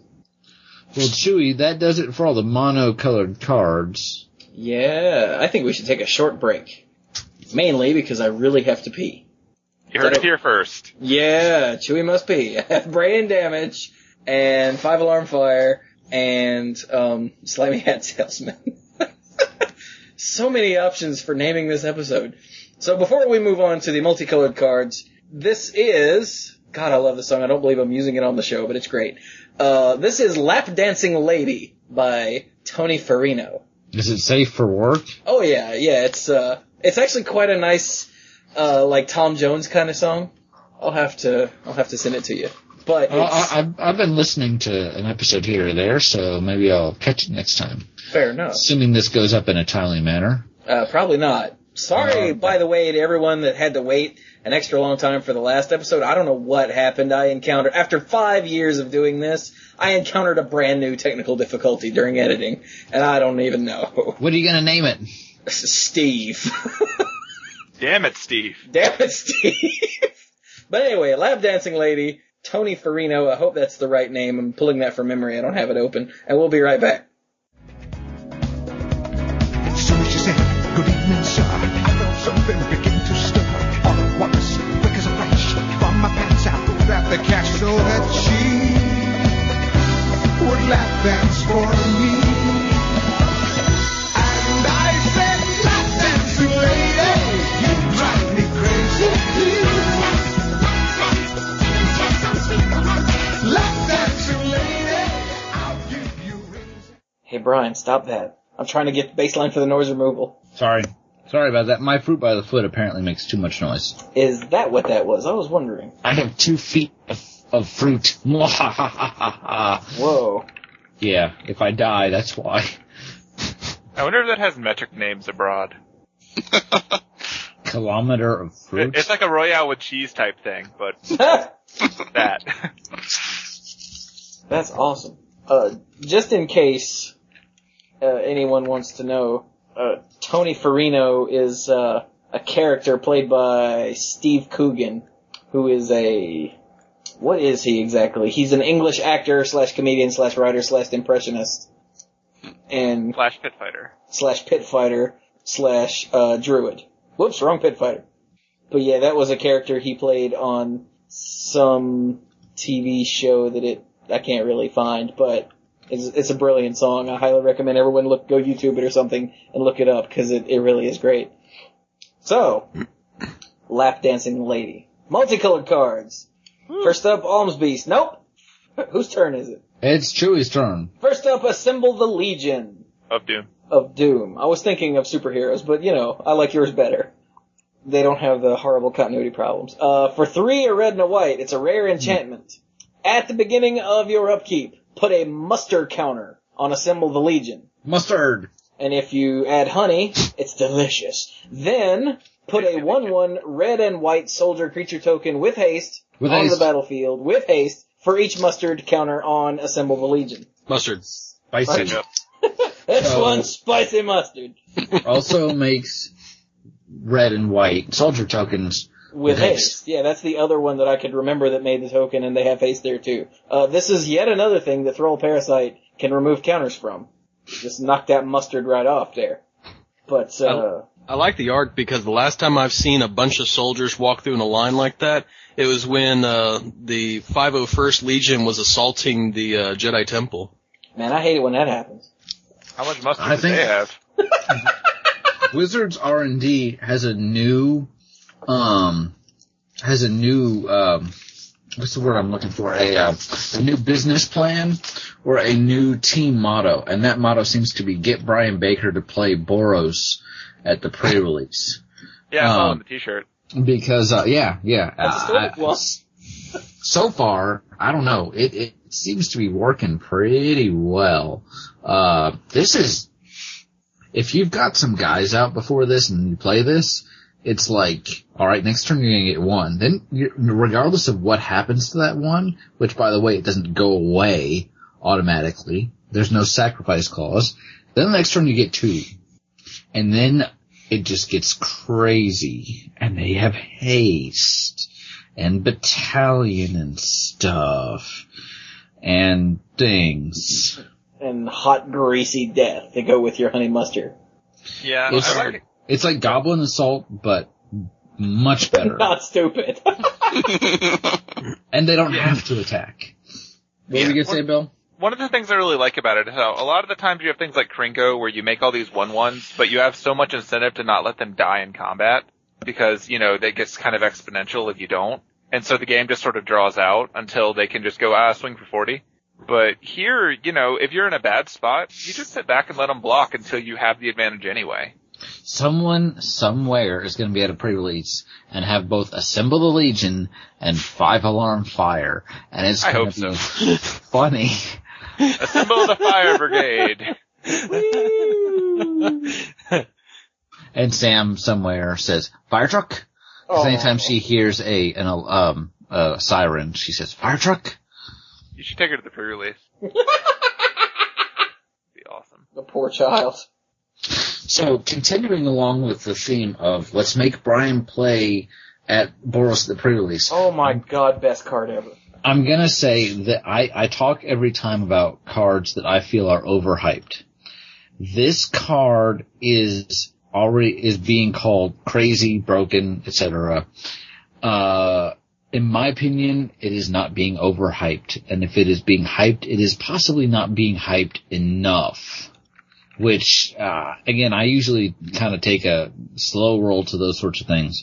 This is Aurelia's Fury for an X and a red and a white. It's a mythic burn spell. It's an instant. It is not a sorcery. Aurelia's Fury deals X damage divided as you choose among any number of target creatures and or players. Tap each creature dealt damage this way. Players dealt damage this way can't cast non-creature spells this turn. So basically it taps creatures and players. Yeah. Okay. Alright. I want to go almost line by line by this, but I'm trying to move things along, but I think this is worth spending some time on. I want to point out the fact that when I first read this, I really thought I was missing something, and namely I was missing kind of like the secondary value that you also see on cards like Fireball, where you have to pay mana to get additional targets. You don't have to pay mana to get additional targets here. You just nuke everything or nothing. You know, whatever. So ultimate already it's like up there in terms of like Bonfire because you're going to target everything you can target. And yes, Bonfire can hit hexproof guys. Not every card can be Bonfire, but Bonfire does not tap down the things it doesn't kill. Bonfire is also, huh? Few though they may be. Few though they may be. Few though they may be, he said. But this is also an instant. And yes, you can play Bonfire during someone else's turn if you do shenanigans, shut up, whatever. This is always an instant.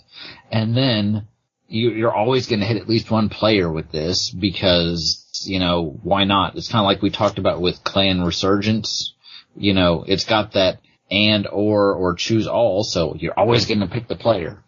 And then you tap the creatures dealt damage this way, so even if you don't kill them, you then rumble in and kill them.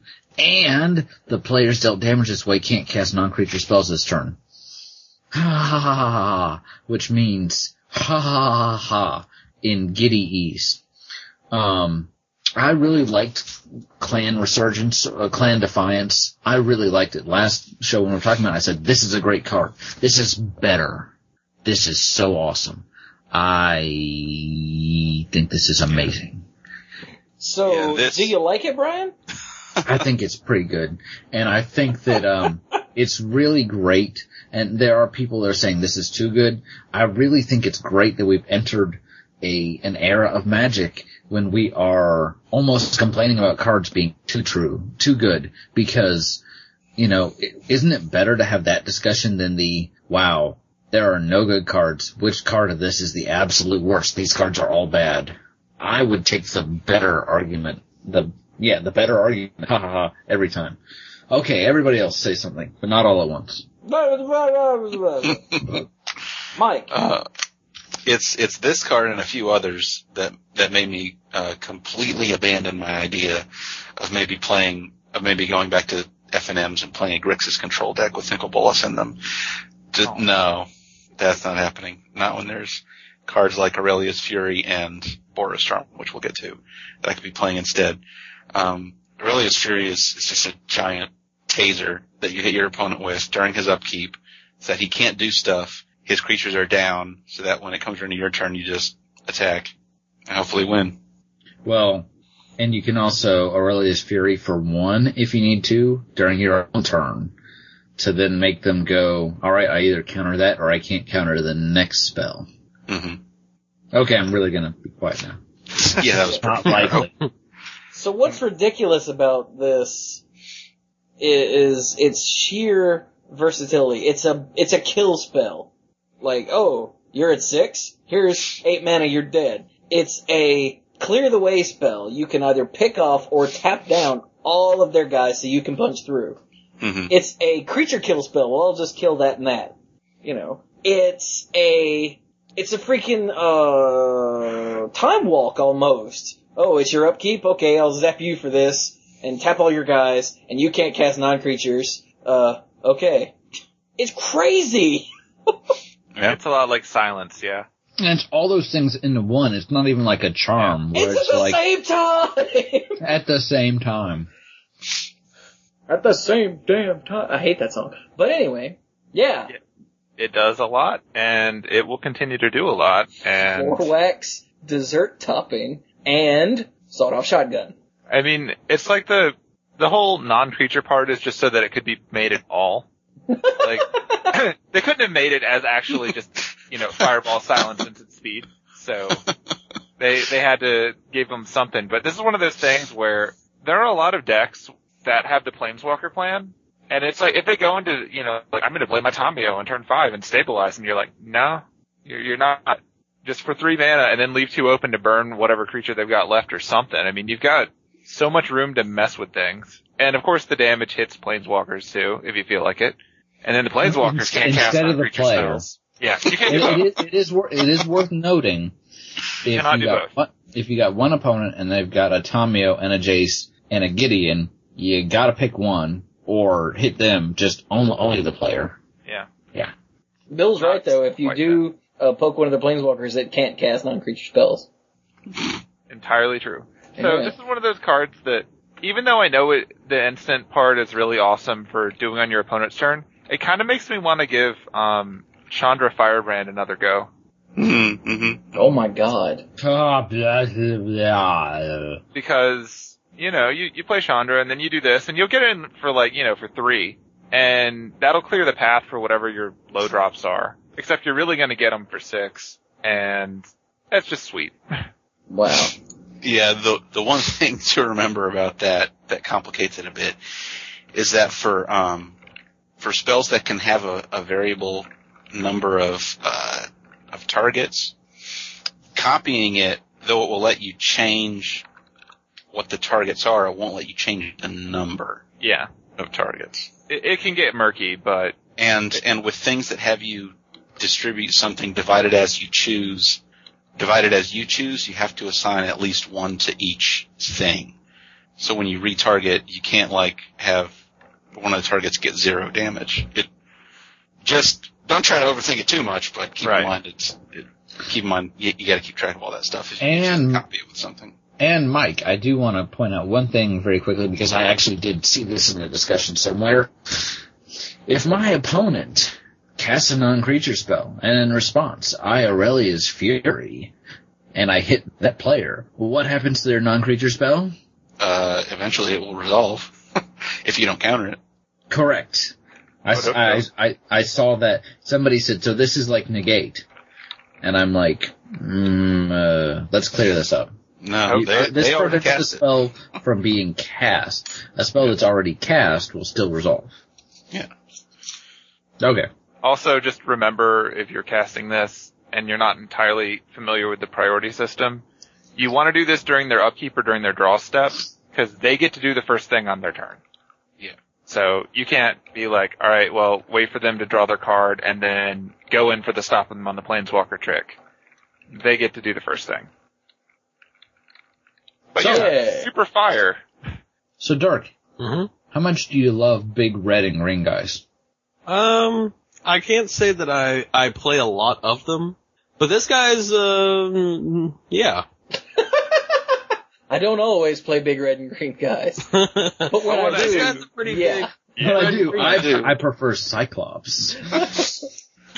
So, Borborygos. Oh crap! How did we figure out how to pronounce that years ago? Borygmos. Yeah, there we go. Blah. Bobby. Just call him Bob. Borygmos. It's Bobby. B-boy. I'm gonna call him Enraged. Call him Steve! Steve Enraged! Damn it, Steve! No. He's gotta be Bob. His name will be Bob. So anyway, Bob the Enraged. Bob Enraged will be, for 4, 2 red, and 2 green, I got it right this time, is a mythic legendary creature Cyclops. That's a 7/6 with trample. Now, whenever Bob Enraged deals combat damage to a player, reveal the top 3 cards of your library. Put all land cards revealed this way into your hand and the rest into your graveyard. Discard a land card. Bob Enraged deals 3 damage to target creature or player. Yeah, I like that. So something, something I thought about and realized, when I read this guy, cause I didn't immediately see the connection he had to the Gruul mechanic or anything else that was going on. But then I thought, if you build, now I can't remember the name of the Blood Rush. If you build like a Blood Rush Gruul deck and you go the whole way where all the cards in your deck it's just creatures and lands and you're just using, the Blood Rush guys as your spells. Borborygmus ends up turning the other half of your deck, the lands, into cards that do stuff when you draw them, instead of just being lands. Yeah, so everything in your deck, if you have a creatures and lands deck, is now a combat trick. Yeah. And the lands are lightning bolts? Yep. Originally, for whatever reason, I thought it was... For whatever reason, I just assumed it was 2, because I thought, they stapled Seismic Assault onto this guy. I get it. It's cool, and you get more. There's a little bit of a difference between 2 and 3 when it comes to shock versus lightning bolts. Yeah, what I was trying to say earlier, but I was muted and I'm stupid. It's a big, tramply dude with a better Seismic Assault stapled to him. What the hell? Yeah. Well, he actually grabs the forest and throws them at you. Yeah! Or he grabs the mountain and throws it at you. So you're saying he's like a Valley Maker? Yeah, except the forest can't hit you anymore for the Valley Maker. Yeah, he got nerfed. But Borborygmus doesn't care. Borborygmus, he'll pick up an island, he'll pick up an Urborg, he doesn't even care. He didn't give half a day to throw a maze of it in your face. Caracas. I would What? love to see how he throws an Oh, that'd be awesome to pitch a maze of this. What do you think of that? Tectonic edge to the face. Did it cut you? that's when you just have him actually pick That'll up be the like only time a I play beta duel. Tectonic Edge correctly. What was Give him that, pick up a Bill? beta duel and go, feel the Bernie. Feel the money. Take it for free. Show me the money. How much does this $300 hurt? Oh, it hurts a lot, doesn't it? It's like playing the Price is There was a Right, but mountain with... behind that swamp. All right. So, Mike, Yeah. why don't you want to play Grixis Charm anymore?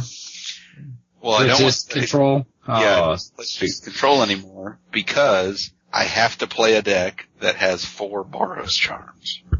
As you should. Yeah. Oh Because man, did we Boros- not talk about this yet? No, it was just Holy previewed on crap. Friday. This is ridiculous. Because Take it, Mike. Boros Charm says, for red and white, it's an uncommon instant, choose one.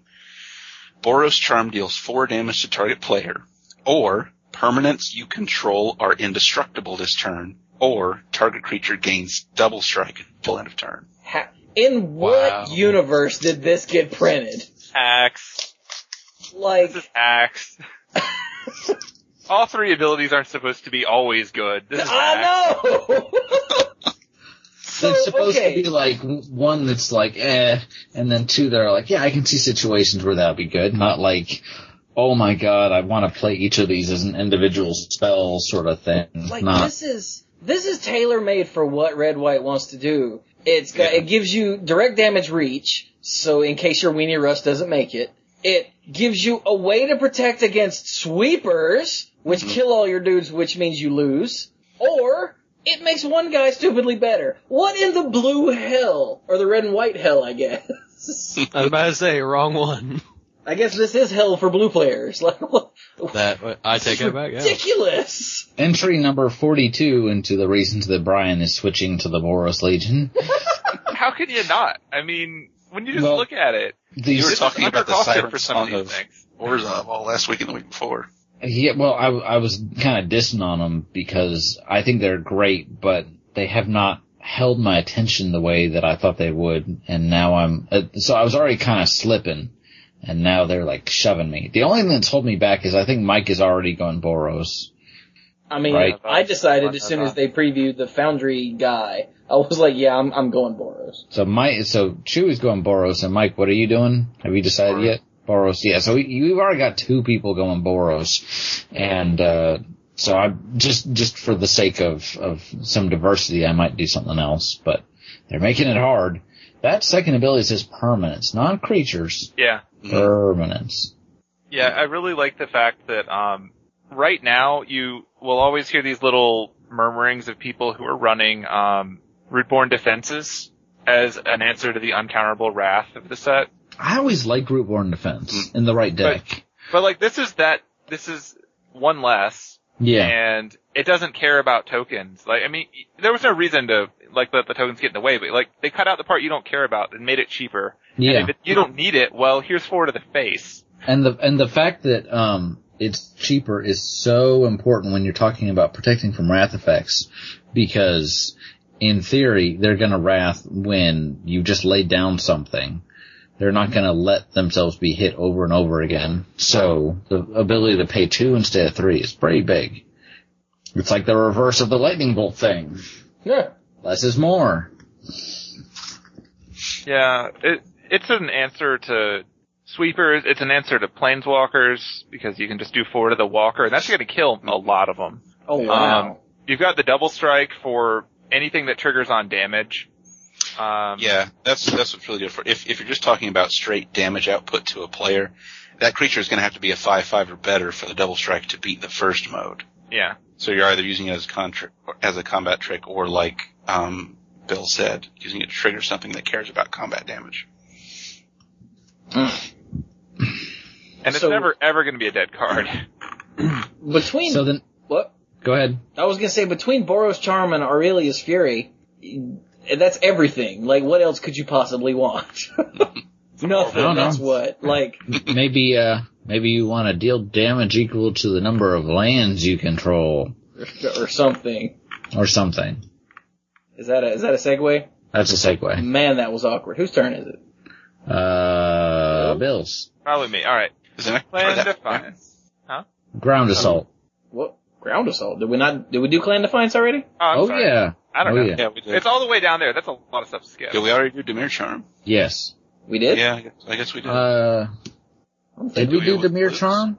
I don't know. I didn't finish last week's episode yet. I think that was one of the ones we covered with clues. I think it was. I thought it was, because it was like, all the way down to Ground Assault? Yeah. Scrolling down to Ground Assault. Alright. Ground Assault, for a red and a green, is an uncommon sorcery. Ground Assault deals damage to target creature equal to the number of lands you control. Boom. We might also not have done the Rampager right next to it. I'm trying hard to remember. Yeah, we didn't. Yeah, I don't think we did him. Okay. Well, Ground Assault was pretty quick. That's cut and dry. Well, then tell us about the Rampager. Okay. Gore Clan Rampager. 2, a red and a green, uncommon creature beast, 4/4. So you're already on a nice curve as a 4/4 for 4. And it has Blood Rush for a red and a green. And Blood Rush's whole deal is you discard the card, and you give target attacking creature +4/+4. And this one gives trample along with it. So that's really, really efficient combat pump. Yeah. I apologize. I think we saw another one with trample, so I thought, we've already done it. And then I remembered, wait a minute, this is the really, really good one that has a stupid low Blood Rush cost. I think you forgot to mention that the Rampager has trample when you're reading it. Yeah. Oh, sorry, yeah, he has trample as well. He's a 4/4 for 4 with trample, and due to the way Blood Rush works, he gives something else +4/+4 and trample for the low cost of a red and a green, and discarding him. Which is so weird. That's crazy. A nice colossal might you got there. That can't be countered. That's really good. Yeah. That's the reason to go Gruul if you're not going Boros. Yeah. I'm considering going Gruul because you just go Naya and have everything. My only question for Ground Assault is I'm surprised it can hit flyers. Ground Assault deals damage equal to the number of lands you control, so I'm like, okay, it's an earthquake in like effect. And no, it's clearly killing a dragon both in the art and the flavor text, so you got some Zendikar lands in there, dude. Spitting Earth could always hit flyers, couldn't it? I think maybe? No, I think Spinning Earth was target creature. Wasn't it? I got it. I think the idea is that when you're on the plane of cities and things start breaking, they'll fall on stuff. But That's pretty funny. Alright, hey Chewie, are you Gruul? I am so Gruul, I guess. Good, then that Spinning means you Earth. live. It is target creature, yeah. Okay. So, I swear I don't think we did the Dimir Charm. I do can't you want to talk remember. about it? Yeah, sure, let me do that real quick. So, a blue and a black instant, just in case we missed it, because it doesn't sound familiar at all. Counter target sorcery spell, so that's pretty good. Or, destroy target creature with power 2 or less, that's pretty good. Or, look at the top 3 cards of target player's library, then put 1 back and the rest into that player's graveyard. So that's alright. I definitely remember talking about this, because now I remember sitting here looking at the architecture and the art while I was half listening to someone blah, blah, blah. And we were talking we spent a little time talking about the last ability in general, or in particular. But in general, again, this is the exact opposite of the Boros Charm, where this is extremely narrow. Yeah. I don't know if this is ever... Oh, I think maybe we did talk about it, because I seem to remember saying I don't know if any of these abilities are worth putting in a deck, even with the flexibility. Yeah, that's... Yeah, it's... Yeah. If you just need a really janky miracle setup and you really miss Ponder, then I guess you can kind of do that Yeah. in your blue deck. Huh. Okay, so... why don't you tell us about the better charm? Yeah, let's go to we already talked about the better one. Let's go to the Gruul Charm. This is much better. I think people are dumping on this unfairly, the Gruul Charm. People are dumping on this one? I wasn't... They're silly. I wasn't dumping. I was talking about that other one over there. Go forth and read it. Yes, sir. Gruul Charm, red and a green, instant uncommon, in case you didn't miss all that. Choose one. Creatures without flying can't block this turn. That's pretty good. That's almost an I win. Or, gain control of all permanents you own. They put brand on the Gruul Charm? Yeah. That's really niche, but there you have it. Yeah. Or, Gruul Charm deals 3 damage to each creature with flying. So it either nerfs all the guys on the ground, or kills all the guys in the air. Seems alright. Yeah, you really have to look at those 2 abilities. The other one will happen 1 in 1,000 games, and then the other guy's going to go, man. I honestly really like this one. For a little while, I was thinking it was better than Boros Charm, and then I was like, well, no. it's not. And I'm not taking that position. But this is actually really good. The first ability and the second ability, taken together, pretty much says, choose the one that means you attack this turn and possibly win. Or if not win, then all your guys should be getting through. And then the middle ability is exactly what a charm should have, which is the niche ability that is not going to matter most of the time, and then every other time when you're already getting through or whatever, and this is giving you the problem, somebody maybe takes your guy with a zealous conscripts or that sort of thing, and you get it back, and you haven't sacrificed a card spot for it, because the other two parts, one of them is always going to be relevant. Except when you have no creatures and you can't attack. And if you're in Gruul, then... you're probably gonna lose. You're probably gonna lose. So I really like this one. And then, of course, possibly best flavor text in It's so the Ghostbusters. That's what I thought when I saw It's Ghostbusters all over the place. Dirk, you have to read the flavor text. Not Gruul? Then die! When someone asks you if you're a Gruul, you say yes. Yes! It's so great. I like the fact that the Gruul Charm looks like a hammer. It is a hammer. Yeah, I'm pretty excellent. sure it literally is a hammer. Well, I mean, the charm is the icon. Yeah, It's all the over icon. everything. Yeah. They It's just the put icon it on a hammer. On the hammer. So, moving on to Not Culling Sun. Who wants it? Ooh, it's my turn. Yeah, because it was just Chewie's turn. So Yeah, I'm Chewie. Wait, where what? is it? Merciless Eviction. I think you skipped down a bit too far. I don't even see Merciless Eviction in here. What are you talking about? It's not on the, one of the versions of the visual spoiler. I'm on all cards. Do I need to it's not on the refresh? multicolored one. I'm also on all cards. I am also. It goes Gruul Charm, High Priest of Penance, Lazav, and then Merciless Eviction. No, I see We got Hell one was right. other than mine. Mind Grind. Whoa, maybe you guys should refresh or something. I'm gonna refresh now. That's weird. Meanwhile, on the internet. Yeah. Okay, now mine moved, and Gruul Charm is now on the right. What side is Gruul Charm on for you guys? It was on the left. Okay, I hit Right. refresh. Now it's on the right. High now Priest it's of on the Penance, Lazov, Merciless Eviction. I don't know what you guys Yeah. what's wrong with you I guys. see it now. Okay. The Okay. Terror messed with us. Let's move There on. it is. It's here now. So apparently between when I loaded this up at 7 o'clock and now Yeah. at 9:27, it's gone up. So okay, No, same deal for me. You're good. I will. I'll take the Super Happy Fun Ball in the sky. I always tried to make kind of like Spawn Ride, but worse. I tried to make what did Chewie say? Culling Sun. The Culling Sun work, and it was just always disappointing. So I'm hoping this one will be better, and I'm thinking, yeah. Merciless Eviction costs 4, a white and a black. Go Orzhov, maybe I'll still hang out. It's a sorcery, it's a rare, and it's the set's sweeper de jour. Choose one. Exile all artifacts, or exile all creatures, or exile all enchantment, or exile all planeswalkers. So you pick one. Non-land permanent type, and you exile them all. Yeah, and all of that is boring until you get to exile all planeswalkers. Is there anything that hits all planeswalkers? No. There was something, wasn't there, that... I think something happened like over the last. I've seen something, but I can't remember what it was. I Cyclonic. mean, Aether Snap technically kills them all, but that doesn't... Are you talking about, like, target, like, calls them out by type, or... I thought there was something that could deal I damage think something to came out over the summer that did that. Yeah. Whatever Anyway. the case, whether or not it I mean- existed before, it exists now. You're not talking about Dreadbore, are you? You're trying to think of something else? Something that... Oh, Magma Quake. Magma Quake! Yeah, that's that's it. what it is. Yeah. Okay. That was in That's right. 2013, So for a ton of mana, you can have the same effect and also kill all the creatures on the ground. I like Which is this. pretty good. What is it? Ultimate Judgment or something like that? What's the final judgment? Final Judgment. Final Judgment for 4 and 2 white, exile all creatures. So now substitute a black instead, and you get that, and it's like a charm where it's like kill charm. Choose what you want to kill today.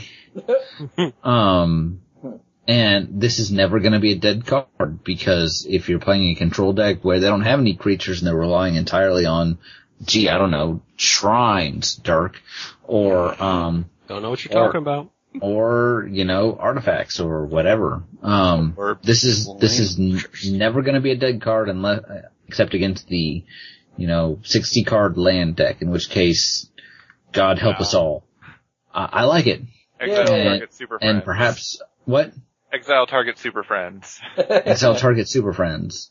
And, perhaps I'll stick with my ghostly overlords not this weekend, but next weekend after all.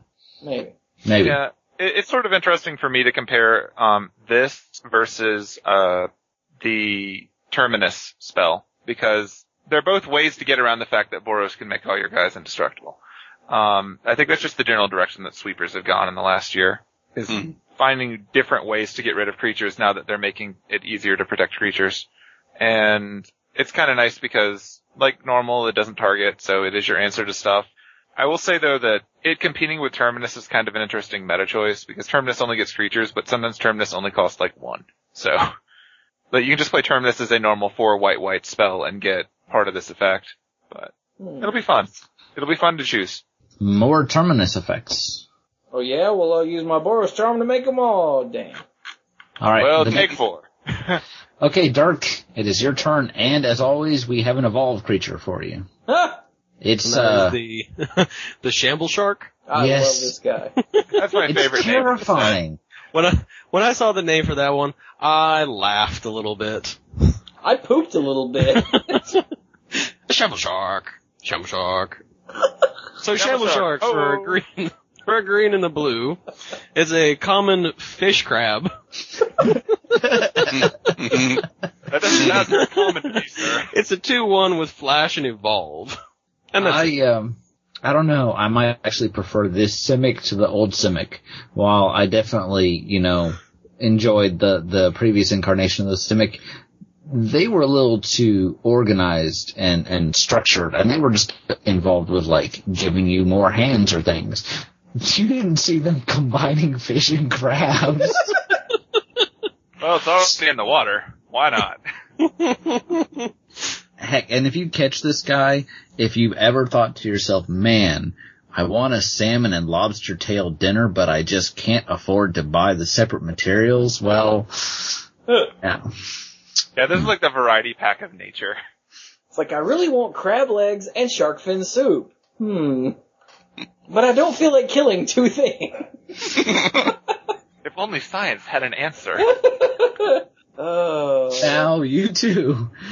And it's a 2-1 guy with flash, which is already not bad. Like, you know, it reminds me of the snake that you can flash in, and I know it doesn't have death touch, but if they're not expecting this, then you're probably gonna do some damage. And then the fact that it that it has evolve.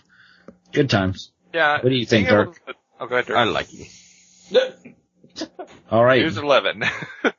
I like Flash on any creature in the Simic deck because it's like a massive combat trick with your Evolve guys. 2-1 flashing is probably not going to do as much, but it'll occasionally get some kind of 0-1 or 1-1 a little bit bigger, and that'll be a nice gotcha moment. Plus, you're just going to go Shamble Shark, and that'll be fun. But that itself, like you said, is kind of fun because it has the higher power. It's going to turn all your 1-1s and 0-1s. It's going to turn on their evolve at instant speed. So yay, combat tricky stuff. And if you play it after they attack, but before you get to your declare blockers, then you can also throw this guy in front of somebody. So, did we cover Signal the Clans last time? I think we did. Yeah. Mm-hmm. Okay. We did not cover Simic Charm. Did we? No. No. Oh, that's new. Oh, somebody Simic read that. Charm? Simic Charm. The Simic Charm is an instant. It's uncommon for a green and a blue. You choose one. Target creature gets +3/+3 until end of turn, or permanents you control gain hexproof until end of turn, or return target creature to its owner's hand. This is good, but this is one I think is being hyped up a bit too much by some people.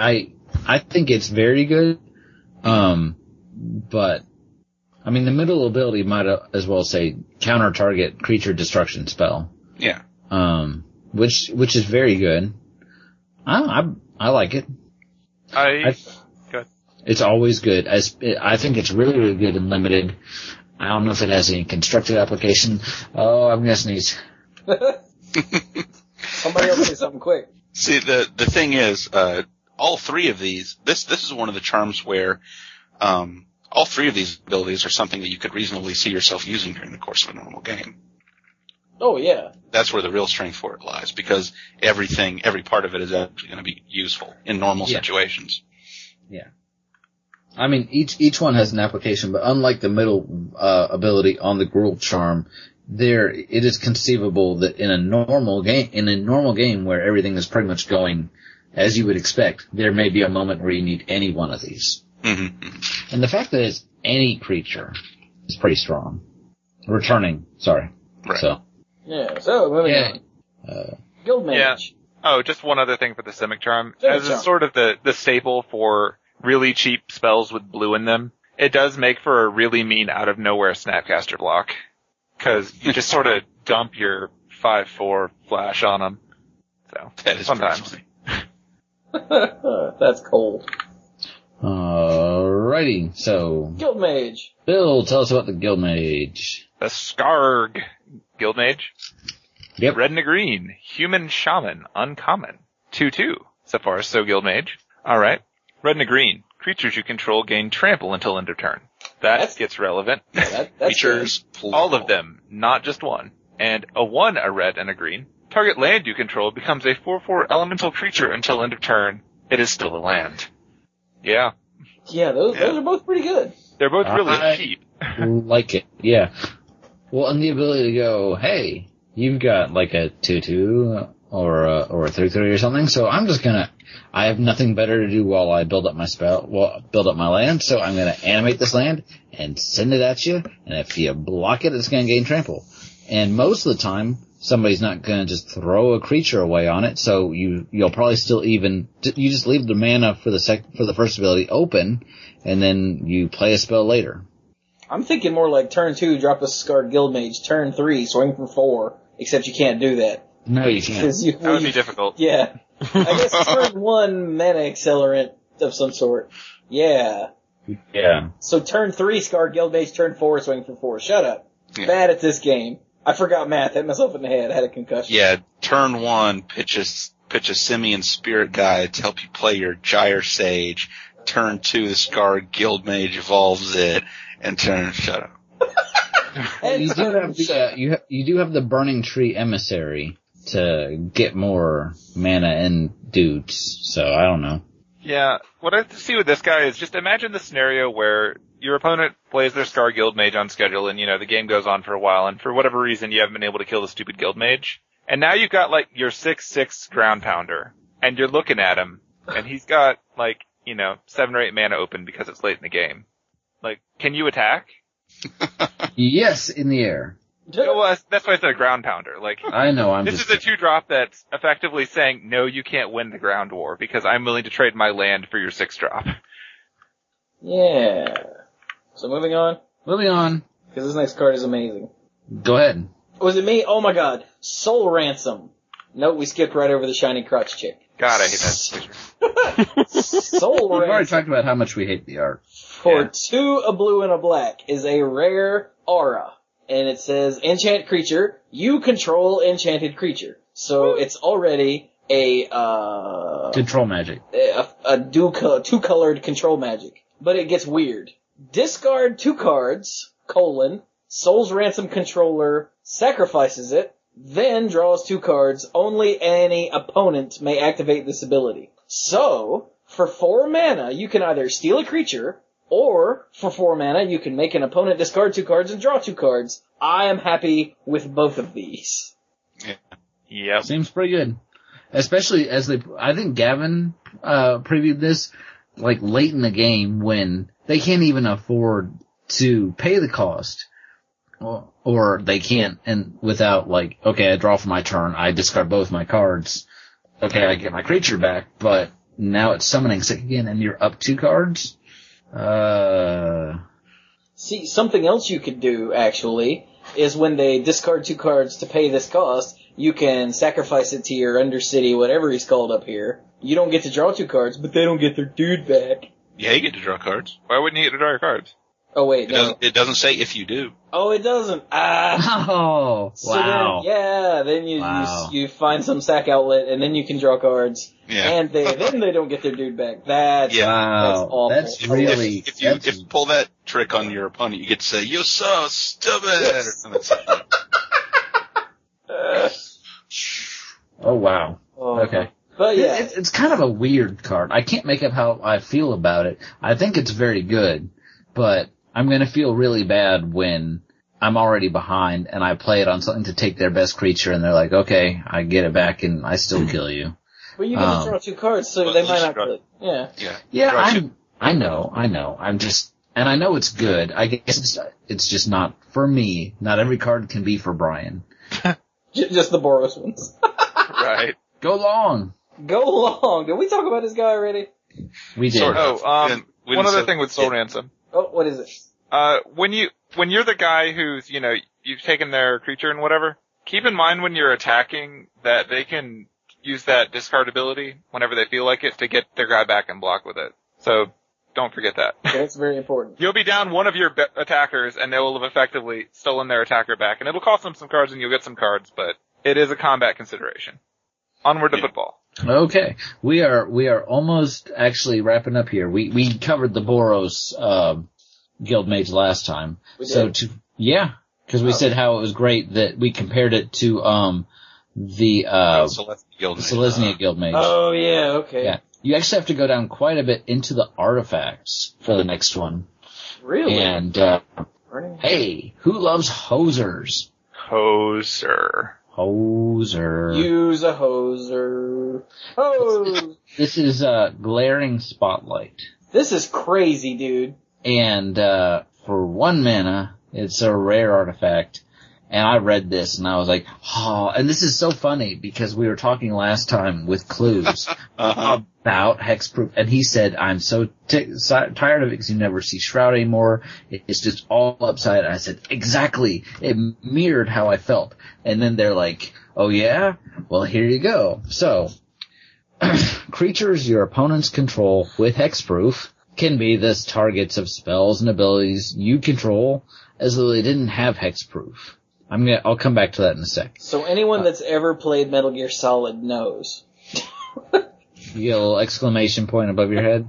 Well, no, I'm saying the spotlight, you! And you're like, crap! And then everyone knows where you are, they can all see you, they can all shoot you. Yeah. And then, as a separate ability, pay 3 and sacrifice Glaring Spotlight. That's 3 colorless mana. Creatures you control gain hexproof until end of turn and are unblockable this turn. So even if you didn't think you had a reason to just throw this in the deck, congratulations, you do, because it's all of a sudden like, and I win. And you can't kill my guys because they have hexproof. So, or even if it's your opponent's turn and they don't think you're gonna sack it and they go like, kill your guy, and you're like, I'll protect my best guy. That's awesome. Now I have to say the first ability, honestly, I'm a little disappointed because I would prefer, one of two things. I would prefer it say something like, all creatures lose hexproof, because more of a play fair sort of thing. Or something worded a little more generally, because this says, creatures your opponents control with hexproof can be the target of spells and abilities you control. So, so my Glaring Spotlight doesn't mean that Brian can zap Mike's hexproof dude.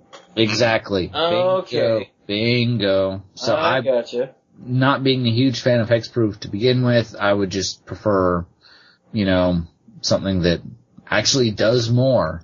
But, for 1 mana, you can sometimes tell when Wizards is afraid that they have a problem on their hands, and it usually comes in the form of 1-cost artifacts like Craftmaker's Cage. Yeah. Like Pithing Needle. They're like, oh crap, okay, we need an answer to this. It has to be a 1-cost artifact.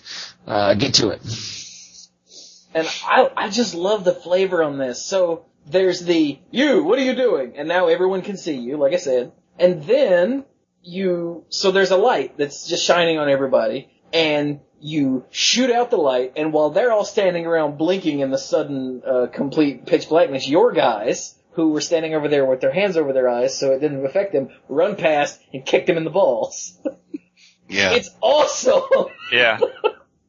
I mean, the first ability on this card is fine. The static ability is whatever.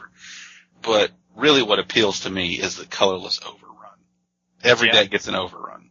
You get an overrun, you get an overrun, everybody gets an overrun. Like this overrun. Do you have a pair of keys? You've got an overrun. You've got an overrun. You'll like this overrun. It's colorless. Yeah, I like the fact that the front end of the spell is just 1. And I think most of the time you're not actually going to dump it on turn 1. You're going to let them commit a guy to the board before you go at them with it. Yeah.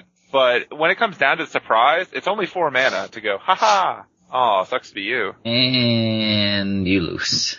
Thanks. So that's nice. If you can't take the heat, get out of the spotlight. You can't take the heat, well, too bad you're taking the heat. Hexproof be gone. I Take do that, guys. like how last week, the deck that won the GP, this nerfs it, like, completely. Well, I've heard that from so many people that were like, haha, that was cool. Haha, now it's gone. Like, John Stern picked a hell of a week to play that deck and win a GP, and then they nerfed it later that week. Yeah, yeah. That makes me happy. But anyway. Happy or sad? Well, I wasn't playing the deck, so happy. Next one is the Orzhov Key Rune. So you should probably wait. Did you just read that? I just read that. Oh, okay. So. Someone else read that. I like to read that. Have we done the Simic Key Rune, or has that? No. Okay, then Dirk will take that one. All right, so the Orzhov Key Rune, it's a key rune, costs 3, makes mana. You can wake it up for 2.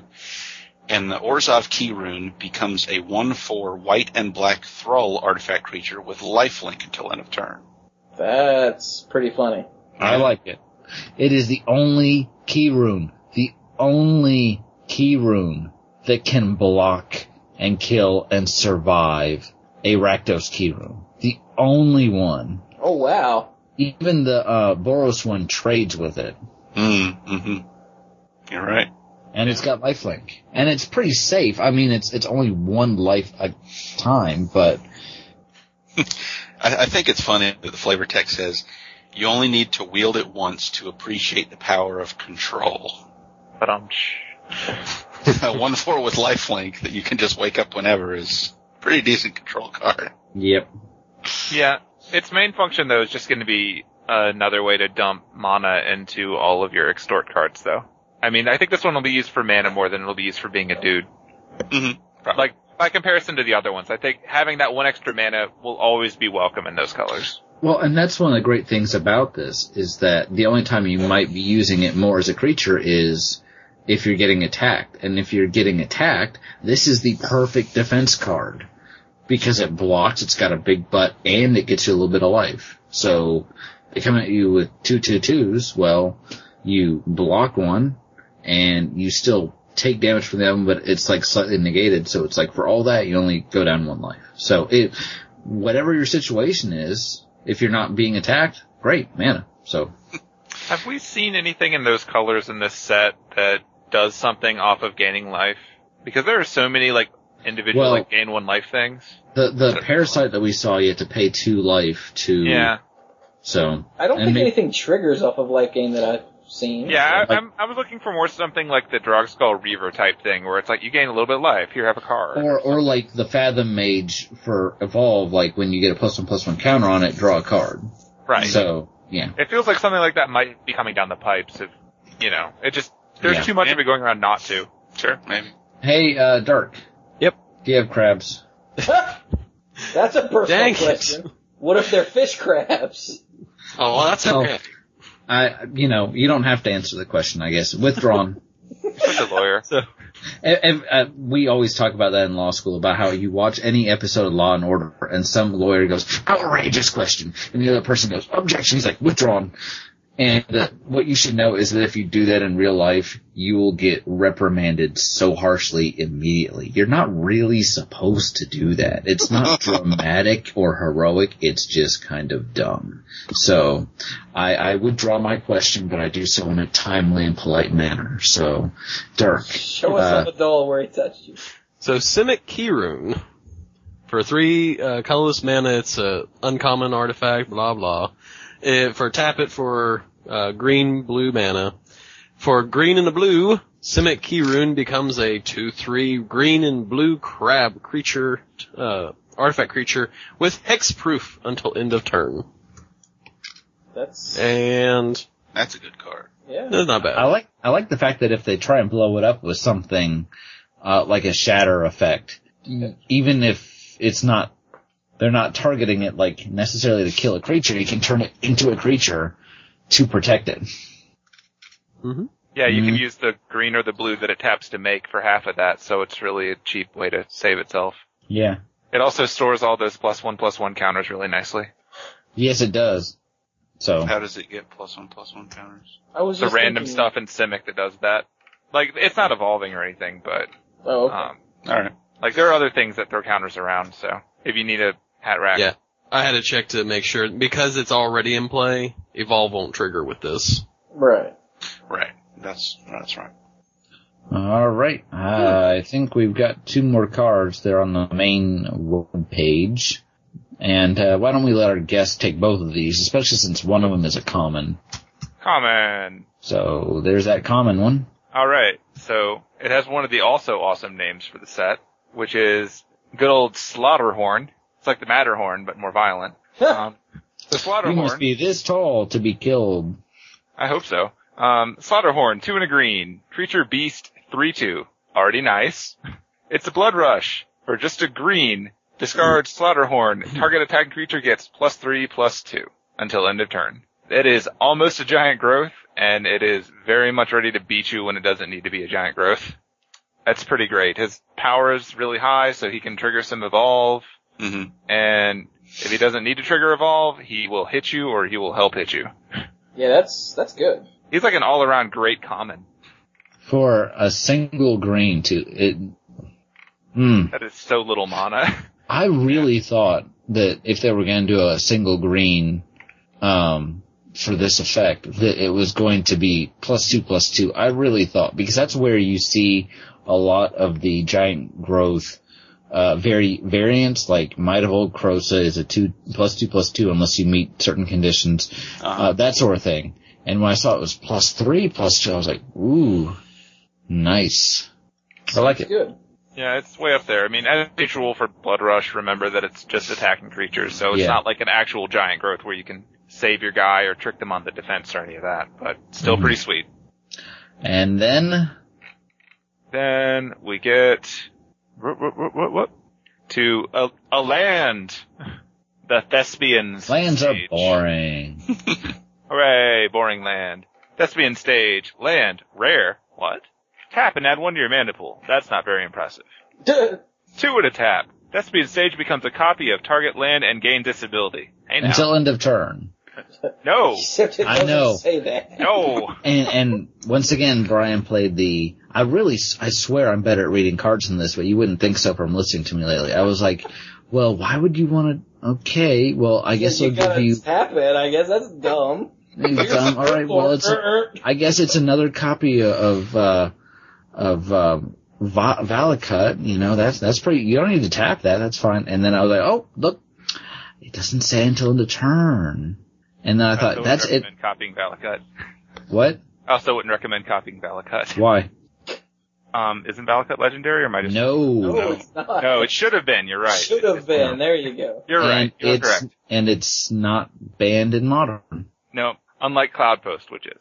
So, I thought, hey, this is a pretty good card, and I started paying Now I'm attention. disappointed it can't be a copy of Cloudpost. It Just can't, not just not in Modern. Yeah. So I thought this was pretty good, and then I started listening to what other people were saying, and people were like, oh my god, da da da. I like Vesuva, and if you like Vesuva, you'll probably like this. And the fact that it retains the ability so you can change it into something more relevant later. Mm-hmm. Bearing in mind that the transformability does cost 3 mana, so. Sure. Well, You're not running this as a fancy reflecting pool type deal. You're probably running this with the land in mind. Probably. Although even in a pinch, you know, if I get one of these at the pre-release while I run it, heck yeah. Because there's always the chance that I need one more specific color of mana or my opponent we're playing similar colors. Well, with all the, at the last pre-release I saw a number of like 3-color and 4-color decks, to just go, alright, well, end of your turn, make this into one of those, and then untap and do it, you know. So, no, you can't do it every turn, but... Here's something very important to keep in mind, because I'm sure plenty of people out there are starting to get this idea. It is very pointless to use this to copy Cavern of Souls.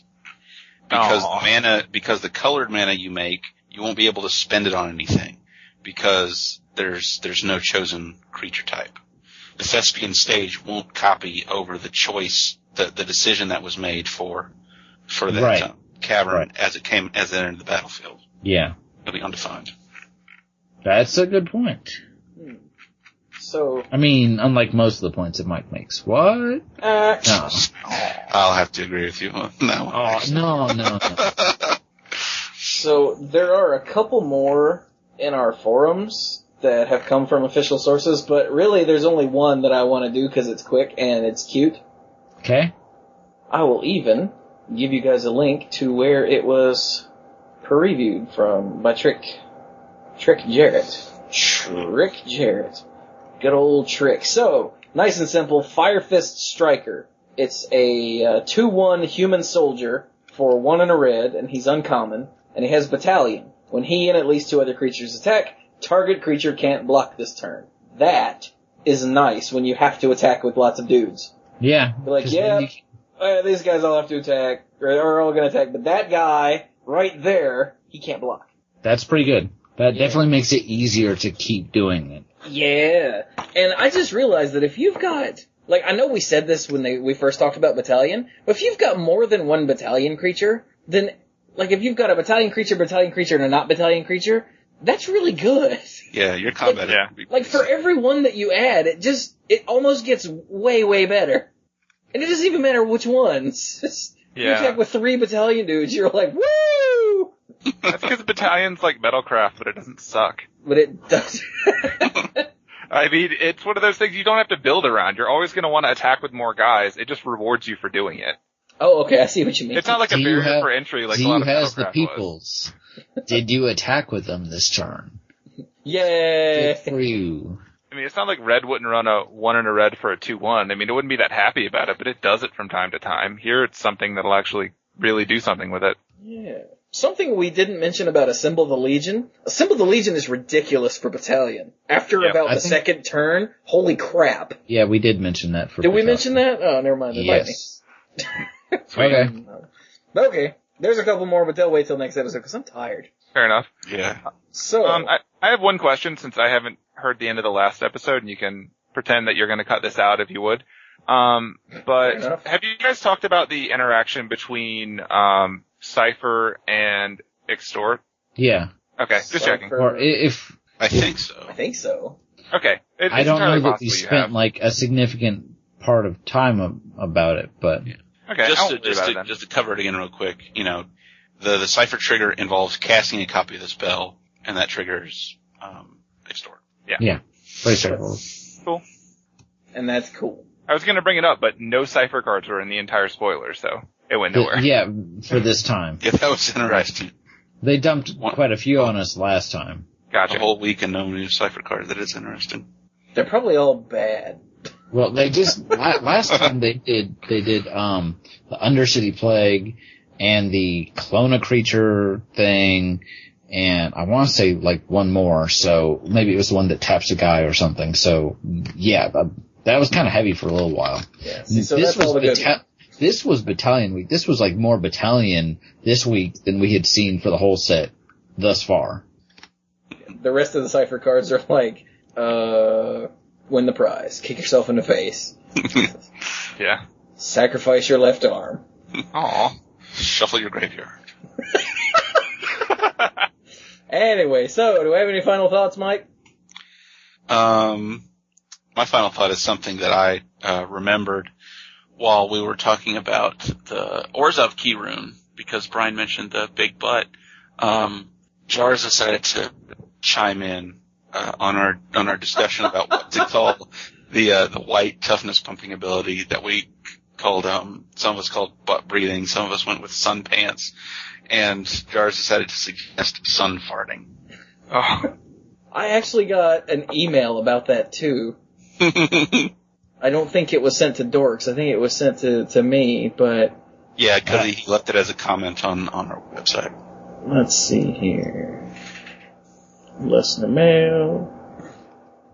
Come on, Gmail. Yeah, Ricardo Moreno was like, you have to get a handle on the butt breathing term. Might I suggest farting or gassing? What I would really like to see is something capturing the idea of having a growing apple bottom. Not quite sure how to turn that into a verb. I'm sure I can improve these suggestions. Great cast, keep up the good work. Rich. Maybe like Kardashianing. Badonkadonking. Badonkadonking. Yeah, badonkadonk. Oh, he's got badonkadonking. You'd never be able to get through. Anyway, I just thought that was great. Was that you, Mike? What? Was that it for you? Yeah, that's it. Okay. I feel like badonka breathing. I could get used to that. Someone else chimed in on that too on the forums. I mean, on the comments. Was that Onus? Yeah. Yeah. I love you guys, by the way, with the comments. Everyone that comments, we don't ever mention them, hardly ever, except for Mike Okahara, who's, brilliant. But, so wait, what is it? Oh yeah, apparently, we're still funny in Scotland, so that's good, that the humor carries over. Thank goodness, because I didn't think we were funny anywhere. Thanks, Do we Sam. have translators? Well, I mean, I am a ginger. Is that that's what could be my question. Is that racist?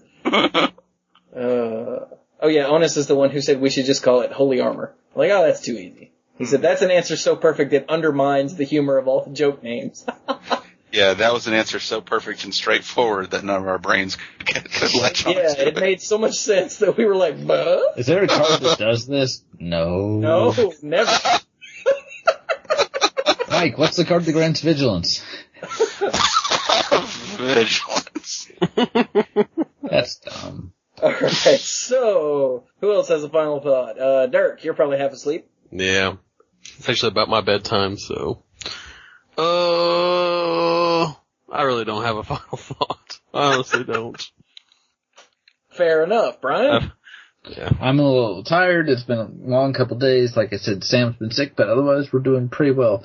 Something happened on Monday, and I was like, oh, I have to mention this on the show. Should I write it down? No, I'll remember it. Now I don't have the slightest clue whether it was work-related or personal or something I saw on the internet or whatever. But, so I hope all the peoples out there are doing well and take care of yourselves. I guess. Yay. Yay. So, Bill? Go to GP Charlotte. Totally. It's sealed. It's sealed in a brand new format very shortly after it comes out, so you've got as good of odds as we're ever gonna get. It's true. It'll be great. It sounds like everybody remotely Magic related on the entire Eastern Seaboard is gonna be there, and a bunch of people that aren't on the Eastern Seaboard. Star City is pushing it pretty hard. Yeah, it's a gold rush, which I didn't realize until not too long ago. Get your envelope. Yeah, so everyone, it's gpcharlotte.com if you want to see everything that's going on. I love the goofy meet and greet with the guys on the tokens. So it's like Chapin and Jerry T and Flores and Kibler, and I'm missing someone because there's 5. Big hairy guy, not hairy. Brad Nelson. Yeah, there yeah. we go. Because they're on the tokens, the special tokens that everyone gets if you participate in the GP, they're having a meet and greet Friday night with those guys. And I was like, really? I don't really understand the point of tokens that don't actually... It strikes me as the old player cards, and people, when they came out with those, people were like, this is dumb, and somehow Star City does it, and it's like, oh, this isn't so bad, and I'm like, really? It's because they have a power and toughness printed on them, I think. Let's go with that. But, yeah. Anything else, Bill? That's all I could immediately think of. This will be more fun when we actually take the trip. I'll share that story for later. Okay. And a month of money. Because you'll remember by then, right? Totally. Write it down. Okay, then. So, I got nothing, actually. Wow. Really? Good night, everybody. Go to GP Charlotte, listen to the Mana Pool. Oh, wait, you're doing that already. Good job. I guess subscribe to us directly. The RSS feed is in every post, or every show's post. If you subscribe to that directly, you'll get it when you're supposed to. Because this is, 263? Yes. And 262 is not up on MTGcast yet. So some of you guys that are listening to this, it's a week late, and it's already old news. The set's probably out already. I'm just saying. And if you want to write about Magic but have nowhere to do so, then you can send me an article at submissions@cardshark.com. And if it's any good at all, I will post it on Cardshark for all to see. And damn it, I've got articles to post. I've got to do that. So yay! And yeah, I give up. So, thanks Bill for joining us. Woo! And that's that. So, this has been another fabulous episode of Monday Night Magic. Thank you all. No. I was hoping somebody would catch me. This has been... I was just going to let it go. Yeah, I know, right? I've been wanting to guest host on that show forever. It's not so great. I've done it. Yeah, we record too late for you. Yes. So that's why I'll always be waiting. Anyway. Thank you all very much for listening, and go play some Magic.